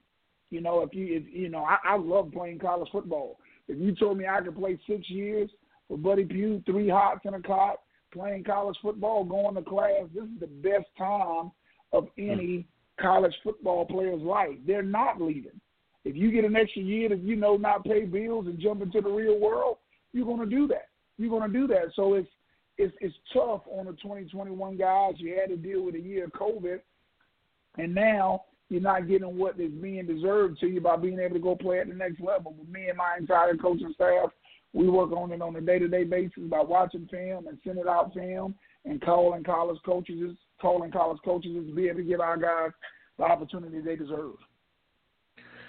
Hanging out with Coach Bobby Collins as the bus is pulled up over there in Bennettsville, South Carolina, Marlboro County, the Bulldogs here on the show here tonight. Now, Coach, you mentioned prep schools. We actually had Myrtle Beach Prep's head football coach on with us a couple weeks ago, and this is something we're seeing more of. And I think it's kind of the trifecta, right? You've got the dead period, you've got the whole transfer portal, and then, of course, now that they're paying these athletes likes and things like that, has this now become the new way that these seniors will now go to a prep school, do what they need to do, get the core classes, get the foundation of what the college atmosphere is like in a pre-conversation there, and then jump into that transfer portal? Is this something that you're seeing along, of course, with JUCO now also starting to feed off these young athletes as well because of the opportunity? Without a doubt. Without a doubt. That's what it's going to turn into. They're going to have that opportunity to be able to go to a prep school, and it's a bunch of them out there. A lot of, you got to be careful as a high school coach because you don't want to set your kids up for failure just for them to get an opportunity. So you got to do your research and making sure it's no scams on taking advantage of these high school players or their parents to be able to get rich. So it's still a process. You're going through that process with your 2021 players, still trying to get your 2022 players recruited, while still trying to win football games in August. But that's why they charge you with the name of head coach. So it's the things that you're trying to do to make sure your guys are being successful and get them to the opportunity that they deserve. And by the way, he's a family man. You heard him mention his wife. I mean, he's got other things going on top of all this other stuff, Coach. You still got an obligation when you walk in that door to put all the stuff down and do the job there at home. So on behalf of all of us, we appreciate it. We thank your family for giving us you tonight. Of course, any other night that you're doing some stuff in the world of sports. Coach, tell me why is the biggest thing that you love about or that you like, let's say I don't know, love would be kind of strong, but that you like about some of like Myrtle Beach Prep or you like about the prep school that's up there in Columbia? Well, what would you encourage a young man to go that route rather than try to walk on somewhere at a Power 5 or another college down the street? Well, it's tough. It's tough. And like I said, you want a guy to get what they deserve. So, yes, I would recommend my players to go to the prep school. I look at college recruiting. I tell my players and parents this all the time. I heard Coach Harden say it all the time. I look at college recruiting like dating a girl. You might see the pretty girl walk down the hall, and you might look at her, and she might look back at you, and she'll smile. Okay, she's smiling at you. She might not like you. She definitely may not love you. She just entertains you, okay, for all about 3 seconds. That's how college recruiting works. I tell my players, you got to find some place that loves you. When they love you, they will start putting money beside your name. If they like you, they'll give you an opportunity to be a part of the team. So you and your family have to figure out which one do you want. Do you want to chase a girl that likes you, or do you want to find somebody that's going to love you that you're going to want to marry? So for me, it's like, you can take that route. The story of Hunter Renfrow going to Clemson University, walking on, getting a scholarship, playing in the NFL, that's a great story. And he's a great young man coming from a great family. But those stories don't happen that often. A kid has to have a high level of perseverance, character. It's a lot of things to be able to endure going to a program and walking on at a place at a high level, being that you're leaving a high school where you were a superstar. I tell my players all the time, you can't play high school football for 3 years and was a starter and was playing, and then you blink your eyes and you're going to sit the bench for 3 years. Mentally and physically, that's going to be tough on you. So I said, go someplace and enjoy playing college football that loves you, because the number one thing we want to do is get an education and come back and be a pillar in your community. Yeah, Coach, it's like putting a car in the garage for 3 or 4 years. You break it out, it just doesn't run the same as it did when you first put it in there. And again, I'm a big Denzel Washington fan. It doesn't matter what Denzel plays in, whether it be my favorite movie of all time, Remember the Titans, or I've watched now, I'm in this Fences kick right now. I've watched it a couple of times this week along, and there's the one part that he says, don't go around this world worrying about who likes you. Worry about people that respect you, people that are doing right by you, right? And I think those are the lessons that this young generation, they need to hear those type of things that we're able to pick up in certain movies like I did with that movie there, because there's so many times these young kids, they love to get this, that little tweet coming out to you where you see your name on a piece of swag, if you will, or drip or whatever they call it these days. Swag's out of date, by the way, Coach. I was told that last week. But, when you look at it, you tell your age when you say certain things. They don't say psych or none of that stuff, Coach. So let me save you real quick with it. But when you look at it, it's about make sure these teams and coaches and these schools are doing right by you. And by doing right, by putting money by your name. They can like you. There's a lot of people that like me, but I don't mean how far does like go, right? But when you love me, man, you're willing to go through hell and high water for me, right, Coach? Correct. That is correct. So that's the difference part about the process. And, man, you look at these young men that then put out the blood, sweat, and tears for you, showing up for summer workouts, doing all the things that they're doing, and they they're not getting what they want in the end. That's the toughest thing to deal with as a coach. That's just like, I got 3 kids at home. What you don't want to do as a parent, man, when your kids hurt, you hurt. When my players hurt, I hurt. You know what I mean? So it's you want them to get their opportunity. And I tell them all the time, college football was one of the toughest things I ever dealt with in my life. You can't – it's not easy. You know what I mean? It's not easy at all. So I try my best to help my players find the fit for them. You know what I mean? Like find the fit for them. I got a defensive tackle right now, Khalid Roberts. Khalid is 6'3", 330 pounds. And I think Khalid is a SEC defensive tackle. I'm a big Alabama fan. I'm a big Jeremy Pruitt fan at Tennessee.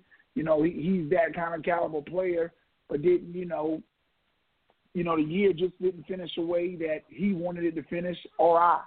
So, I'm pushing Khalid, to go to prep school, to go to junior college, because I know whenever he finishes, he'll come out and play on a really, really, really high level. So I think each kid's path will be different. Everybody will have a different story. But more importantly, it's about, finding a school that fits you and making sure you graduate from college. That's the biggest thing we want our guys to do. Amen. I tell people all the time, you go, and Nick Saban, you like Nick Saban too. He says, you come to school to get an education. You might as well just play some football while you're here. I shared this quote with one of our guests earlier, one of our first coaches that joined us at 6:30, Coach Thompson from Union High School, and it was a quote by Joe Madden, who's a baseball coach in the, of course, major leagues. He says, if I'm honest with you, you might not like me for a day or two, but if I lie to you, you'll hate me forever. That's kind of one of your mottos without you telling me, Coach, right off the rip when you're talking about that young man, that 6'3", 330 deep. Without a doubt. I am. That's kind of my style. My mentors, the guys that I've worked for, the guys that I respect, the guys I read their books. I think the honesty part and being real to your players and I love my guys. I tell them all the time I love them, but I'm gonna show them tough love because I want them to understand the real world. They're living in a world to where, getting 50 likes makes them sleep better at night. So I'm the guy that busts that bubble for them on a day-to-day basis. I'm their reality check, and, I'm going to rub their back on the way off the field. But when they're not doing right in their classes academically or they're not doing what they're not supposed to be doing at home, I'm going to tell them about themselves, and I'm going to tell them that it's not fair to the people that are around them that love them for them to continue to act that way. I just, people told it to me, and I respect them to the fullest for that now. I didn't then, but I respect them to the fullest of that now, and I remember those stories. I remember those sit-down conversations, and I know our players sometimes look at us when they feel like we're preaching to them, and it gives me some gratification that those conversations that I had with people when I was coming up, I still remember now, and it had an effect on my life, so I continue to do it with my players because I know sometimes it may feel like we're not reaching them, but we are. They'll remember those stories. The greatest thing for me in my coaching career is getting the phone calls when they're getting married, when they're having babies, or when they're going through something tough in life, and they remember me telling them that the ultimate measure of a man is not where he stands at in moments of comfort and convenience, but where does he stand at in times of challenge and controversy. When my guys call me and say, hey, Coach, I was going through something tough, and I just remember what you poured in me, and I appreciate it, and I'm out of it now. That's what makes my day. Those are the biggest wins for me, because the men that poured into me are still pouring into me. I still talk to Tom Lewis, Willie Jeffries, Buddy Pugh, Bruce Harden. Those guys are continued mentors in my life, and that's what I just want to be for young men. That's why I coach. It's not something, as Coach Harden always said, coaching is not something I love. It's something I can't live without. I love ice cream. Hell, I'm a big man, but I can live without it. I can't live without coaching football. It's embedded in me. Ice cream is pretty good, Coach. I'm agree with you. I love it, man. I'm going to tell you. It'll be a struggle for me. It'll be a struggle to live without it, but I can. I can't live without this game. I got you, Coach. So, and I agree with you. Wins and losses come and go, and most coaches you talk to, even those who hit mile markers, can always remember the losses. Don't always remember the wins, but the losses stick with them. But it's the relationships that last forever, Coach. And I tell you, I can tell you that you mentioned Coach. You mentioned Hunter Renfro. His dad actually was my high school baseball coach over at Socastee, and he and me still talk today. I still, refer to his wife as Mom. She was the one who made sure we didn't have facial hair, that made sure our ears, our sideburns were down to our earlobes and no lower. It was one of the things that I still reach out today to have, conversations with a lot of coaches. I even talked to some of my Little League coaches who are still around here on earth today. But I do appreciate what you do. You've got 3 amazing kids. You've got an amazing wife. And, again, you mentioned any great coach, they got an even better wife sitting at home putting up with them, whether they win or lose, and making sure that they stay in check. Oh. So, I appreciate everything that your wife's doing to make sure that you keep doing what you're doing up there in Marlboro County. Hey, let me tell you something. Any football coach knows who the real head coach is. I can promise you that. Oh, yeah, you're just a coordinator. You might even be a position coach. I don't even know if you're a coordinator in the house. Are you, Coach? That's it, man. I'm just holding the whistle. She's blowing it. I'm following behind, man. I'm following behind. So you got 3 kids. Before I get you out of here, and because you mentioned you have 3 kids, tell me a little bit about those little ones around you. How old are they? Are they playing some sports? Are they football, or what do you got? That's it. They playing all of them. We took this year off from COVID. I'm a happy camper, man. My oldest will be in the 9th grade next year. So I used to always cherish Coach Harden's stories when he coached Justin and Blair. Both of Coach Harden's sons are head football coaches. And so, when he coached them, how he taught me, like, hey, Coach, when he got in that car, he turned it off. He said, now, when they turned it back on, if they asked him a question, he would answer it. But he tried not to stay. Definitely couldn't do it in front of the wife. But he said he definitely tried not to talk no football with them at home. So I got a 13-year-old, man. I got an 11-year-old, and my baby girl, she's 9. She's got me completely wrapped around her finger. But just the apples of my eye, man. That's the greatest gift for me to be a dad. I can't, my kids, my family. That's my life. So I'm fortunate. I'm like a kid in the candy store, being able to coach my oldest coming up, because he knows Dad. He doesn't know Coach Collins, so he gets to meet both guys now, and I think that's gonna be fun. Because a lot of lessons that I pour into him at home, I pour into my players every day. So I want him to be able to hear me say it to other people besides him, for him to realize it's not just about you that I'm pouring into. I'm pouring the same message into a lot of young men. That's amazing, Coach. I love to hear the stories about your families. Of course, I know we're wrapping up with you. I do know, by the way, Coach Harden Blair is joining us on Monday at 7. He's listening in here tonight. So, Coach that's listening, Coach Harden, thanks for listening in. Can't wait to get you in here. And again, the fraternity that we have here, and to be a part of bringing all of you amazing 5-star coaches, and knowing that you're born and raised in our state. You left the state, you came back to the state, you played college ball in our state. I mean, there's so many good things about you, Coach Collins. It just really, it made my day when we were able to get you in here to talk about Marlboro County, to see what this place is continuing to get into, the chapter after chapter. But again, for your wife to give you some time to be with me tonight. Eugene, of course, means the world to us, and your kids, of course, sacrifice a little bit more time for you to talk about something that I know you're excited about, and that's high school athletes across the state, and, of course, right there in Marlboro County, Coach.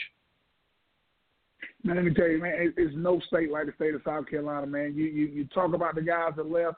Coach Aaron Brand that's at Irmo right now, great friend of mine. My first year coaching Aaron Brand was the offensive coordinator, the head coach at St. James down there in Charleston. Now, so many guys that I know personally that have left North Carolina to come down here, and it's not so much of leaving, it's just the opportunities. The way the state of South Carolina appreciates football and appreciates high school football, it's like no other. This is the only state that I tell people all the time that you will look up and a high school coach is on staff at Thurman, Walford, South Carolina, and Clemson. A good buddy of mine, Perry Park. I'm excited about him to get the opportunity to go to UNC Charlotte to be able to coach the wide receivers up there. Just guys that know ball and that love it and do it the right way, getting opportunities that they deserve. That's what I appreciate about this state more than any place else. They allow you to be able to pour your passion into kids and do it the right way. No, Coach, I tell you what, you're leading that by example by doing it the right way. You've got an amazing story, and I'm just glad you were able to catch up with us here. Real quick before we get you out of here, what does it look like in 2021 with the seniors that you got coming back or the juniors that will be seniors next year and the Bulldogs? What's in the forecast and on the menu for 21? Man, we want to be a football team, first of all, that's going to win games. We're going to stick to the fundamentals and do it the right way, first class with our academics, first class with our character on the field. But we're going to win. We're going to win football games. We're going to run the football successfully. We should be a 50-50 football team. We'll be a 20 personnel team with I think we got a Division I tight end / H-back coming back, so we're going to move him around the field a lot. We'll have a first-year starter at the quarterback and the running back spot. But I think we got two talented kids that are doing a really good job in the weight room for us right now, playing baseball, running track. So I'm excited. I thank God every day I pull up to work, man. A lot of people pull in to work, and, they hate the next 8 hours, but I wish my 8 hours could be 12. I love what I do. I'm back in the weight room with my kids every day. So it's exciting. We're looking for a good year, man, and I'm looking for some normalcy. I'm glad we got spring ball coming back. I heard the head coach from Socastee talking about the playoffs. That's probably one of the biggest things that we're challenging right now. If you coach Tom Knox, you want to keep it to the top two teams because he knows he's going to win the region every year. But I think the biggest thing is to get the best 4 teams in your region back in the playoffs. A good friend of mine is the head coach at Cross High School down there in the Low Country, and when he won the state championship when he won the state championship a few years ago, he went in as the 3rd seed in his conference, and he won the state championship. So you just want to be able to give your guys an opportunity to be able to get to the show. So I'm excited about this year coming up, excited about the turf. We got great leadership in our district, man. Our superintendent, my principal, I can't speak enough about those guys. I'm excited to be in Marlboro County. I'm excited to be a Bulldog. Well, Coach, you're definitely the big dog here on the show tonight. We gave you the Ric Flair introduction. That usually says a lot about having you in here tonight. And of course, man, got me jacked up, man. Y'all got me jacked up with that one, baby. That's my deal. I tell you one thing, man. My seniors, when I introduced my seniors at the banquet, I introduced them one by one, and that's playing in the background, baby. No other way. I love it. Yes, sir. Well, you tell Miss Collins, Coach Collins, the real Coach Collins in the house, we said thank you for hanging out, letting you hang out with us tonight. And for your kids, it means a lot. I've got 4 small ones, 20 all the way to 11. So I know what it's like to have a handful there. And, of course, we do a lot off the field and, of course, around the field. But what you guys are doing in that house, I know, is making some huge strides, Coach. God bless you, your family. Stay safe. And you and I will do this again real soon, so don't go too far. We'll be getting you back in here soon. Hey, it was a pleasure, guys. Thanks. I'd love to be back again.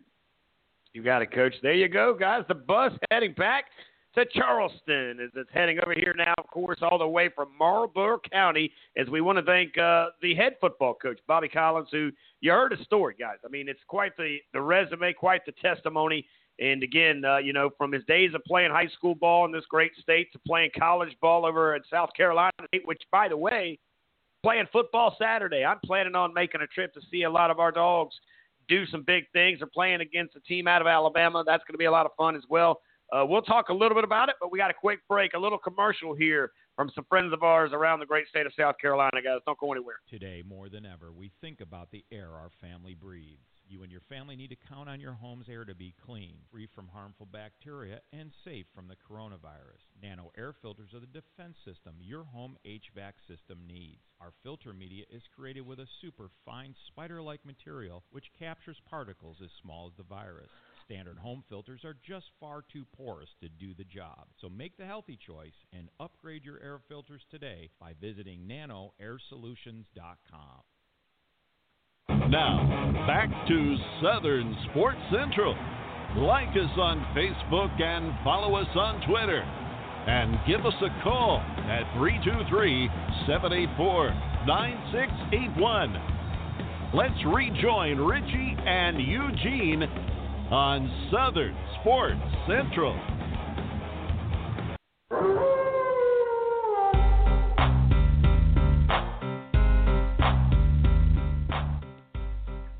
Man, oh man, what a show it's been. Once again, we have definitely outkicked our coverage here because we've had not one, not two, but multiple head coaches from around the great state of South Carolina joining the pack tonight. Of course, we started at 6:30. We're hanging out up there in Union. Union is where we were, of course, hanging out with head coach up there, Coach Thompson. Always a pleasure talking some football with him and his group up there. Good stuff. Then, of course, we went over to St. John's. Coach Mike joined us. Boy, I tell you what, the stories that he shared with us. Of course, he's hanging out on the island. He's on island time all the time, anchoring down with the Islanders at St. John's. Then went up there to my alumni, Socastee. Coach Hampton joined us there. Ben Hampton played his days at Coastal for David Bennett. Now he's coaching my Braves. I want to thank him for hanging out with us and allowing us to get some time from him. And then we just wrapped it up in Marlboro County, right outside Bennettsville. You see this great high school with a brand new field. They got a new track at the Jumbotron. The expectations are getting high.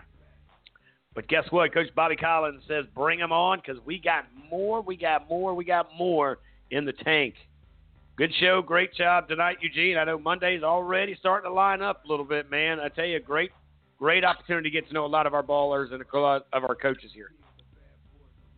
Yeah, and like you said, you know, it's the momentum's rolling and the expectations are high.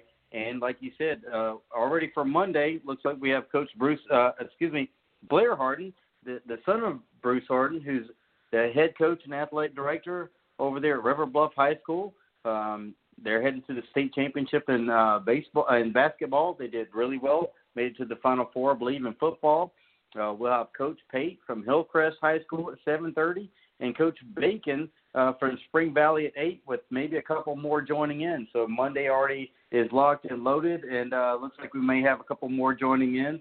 It's a fun venture around the state. You get to learn some stories and some people that, you know, you just don't know or you've never met before.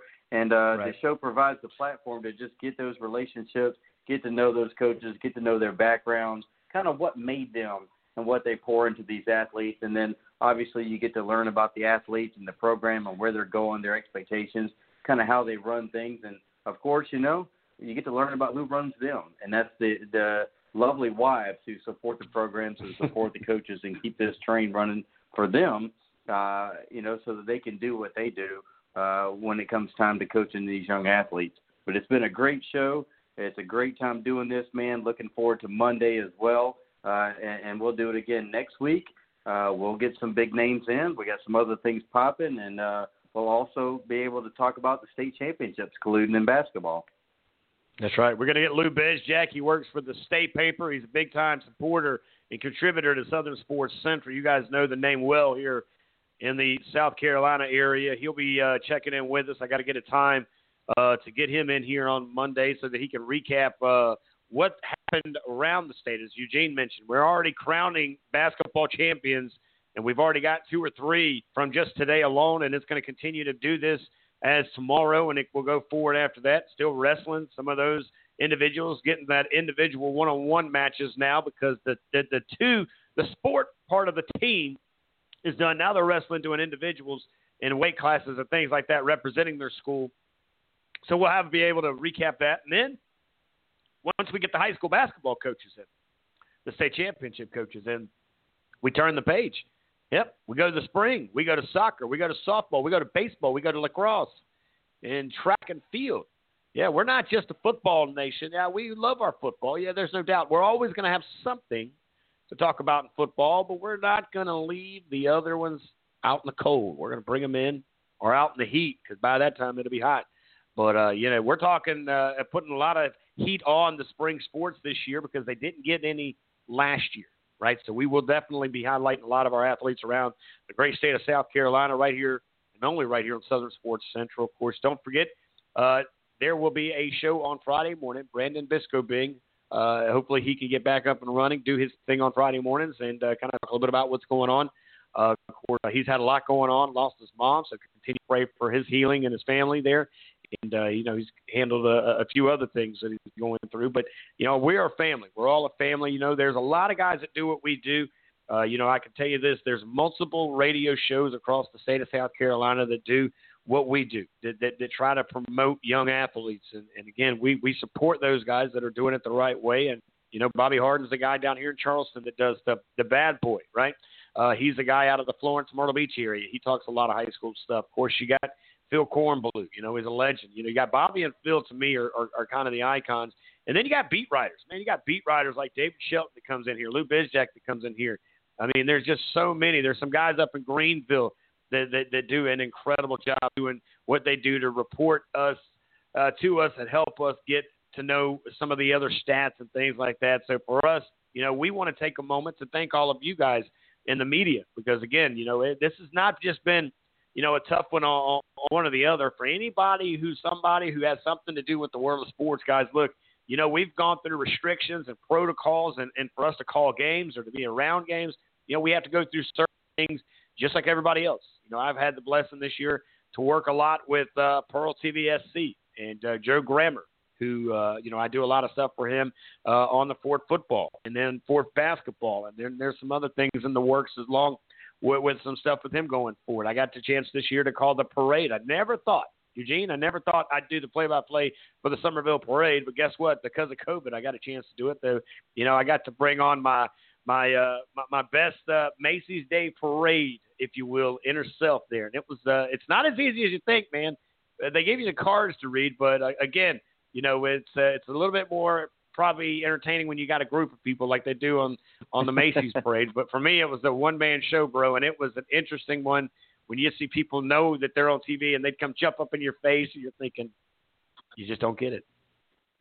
Yeah. And also, too, we got to cover a bunch of camps over the summer that we hadn't done before. Some of these mega camps, from Atlanta to Charlotte, and in South Carolina. And we Columbia, had a bowl game. We had a bowl game that we were co-hosts with. And putting that together, but and exactly two of them. And actually, something that came down last Wednesday night. One of the guys that we helped put together a camp for with Coach Reed is now, guess what? He's a Division I coach. He got hired onto the staff by Gus Malzahn, and he's down at Central Florida. We talked to him, congratulated him, and he just reached out and said, "Hey, man, I just appreciate everything you guys did for us. As soon as I get settled in at Central Florida, I'm going to have you guys down to come check out what we're doing at Central Florida, tour the facilities, and get to know the program, and maybe we can send some bowlers that way." So, again, another theme that was brought up during the night was relationships, and that was something that I brought up to Coach Reed, when we were talking back and forth about the job, and he was like, "Yeah, man, definitely, relationships are the key. Love what you guys do." And, we were very proud of him getting that opportunity to go coach down at Central Florida. Yeah, there's no doubt there. As we're wrapping up here tonight, don't forget, follow us on Facebook, Southern Sports Central. Hit us up on Twitter, SO Sports Central. And we're going to try to open up a show here soon that you guys can call in. And we're also going to create maybe another Facebook page that it gives you guys an opportunity to post some good things, some good positive things. And it could be on an athlete, it could be on a team, but we're going to create some things heading into the summer months. So on behalf of all of us here at Southern Sports Central, I'm Rich Yeoman. That is Eugene Benton, and we are Southern Sports Central, guys. I want to thank you for listening here tonight. Don't forget, we'll be back live right here Monday night, doing it all again for 3 solid hours, kicking off at 6 o'clock, guys. Until then, God bless, stay safe, and take Almost heaven, West Virginia, the Blue Ridge Mountains, Shenandoah River. Life is old.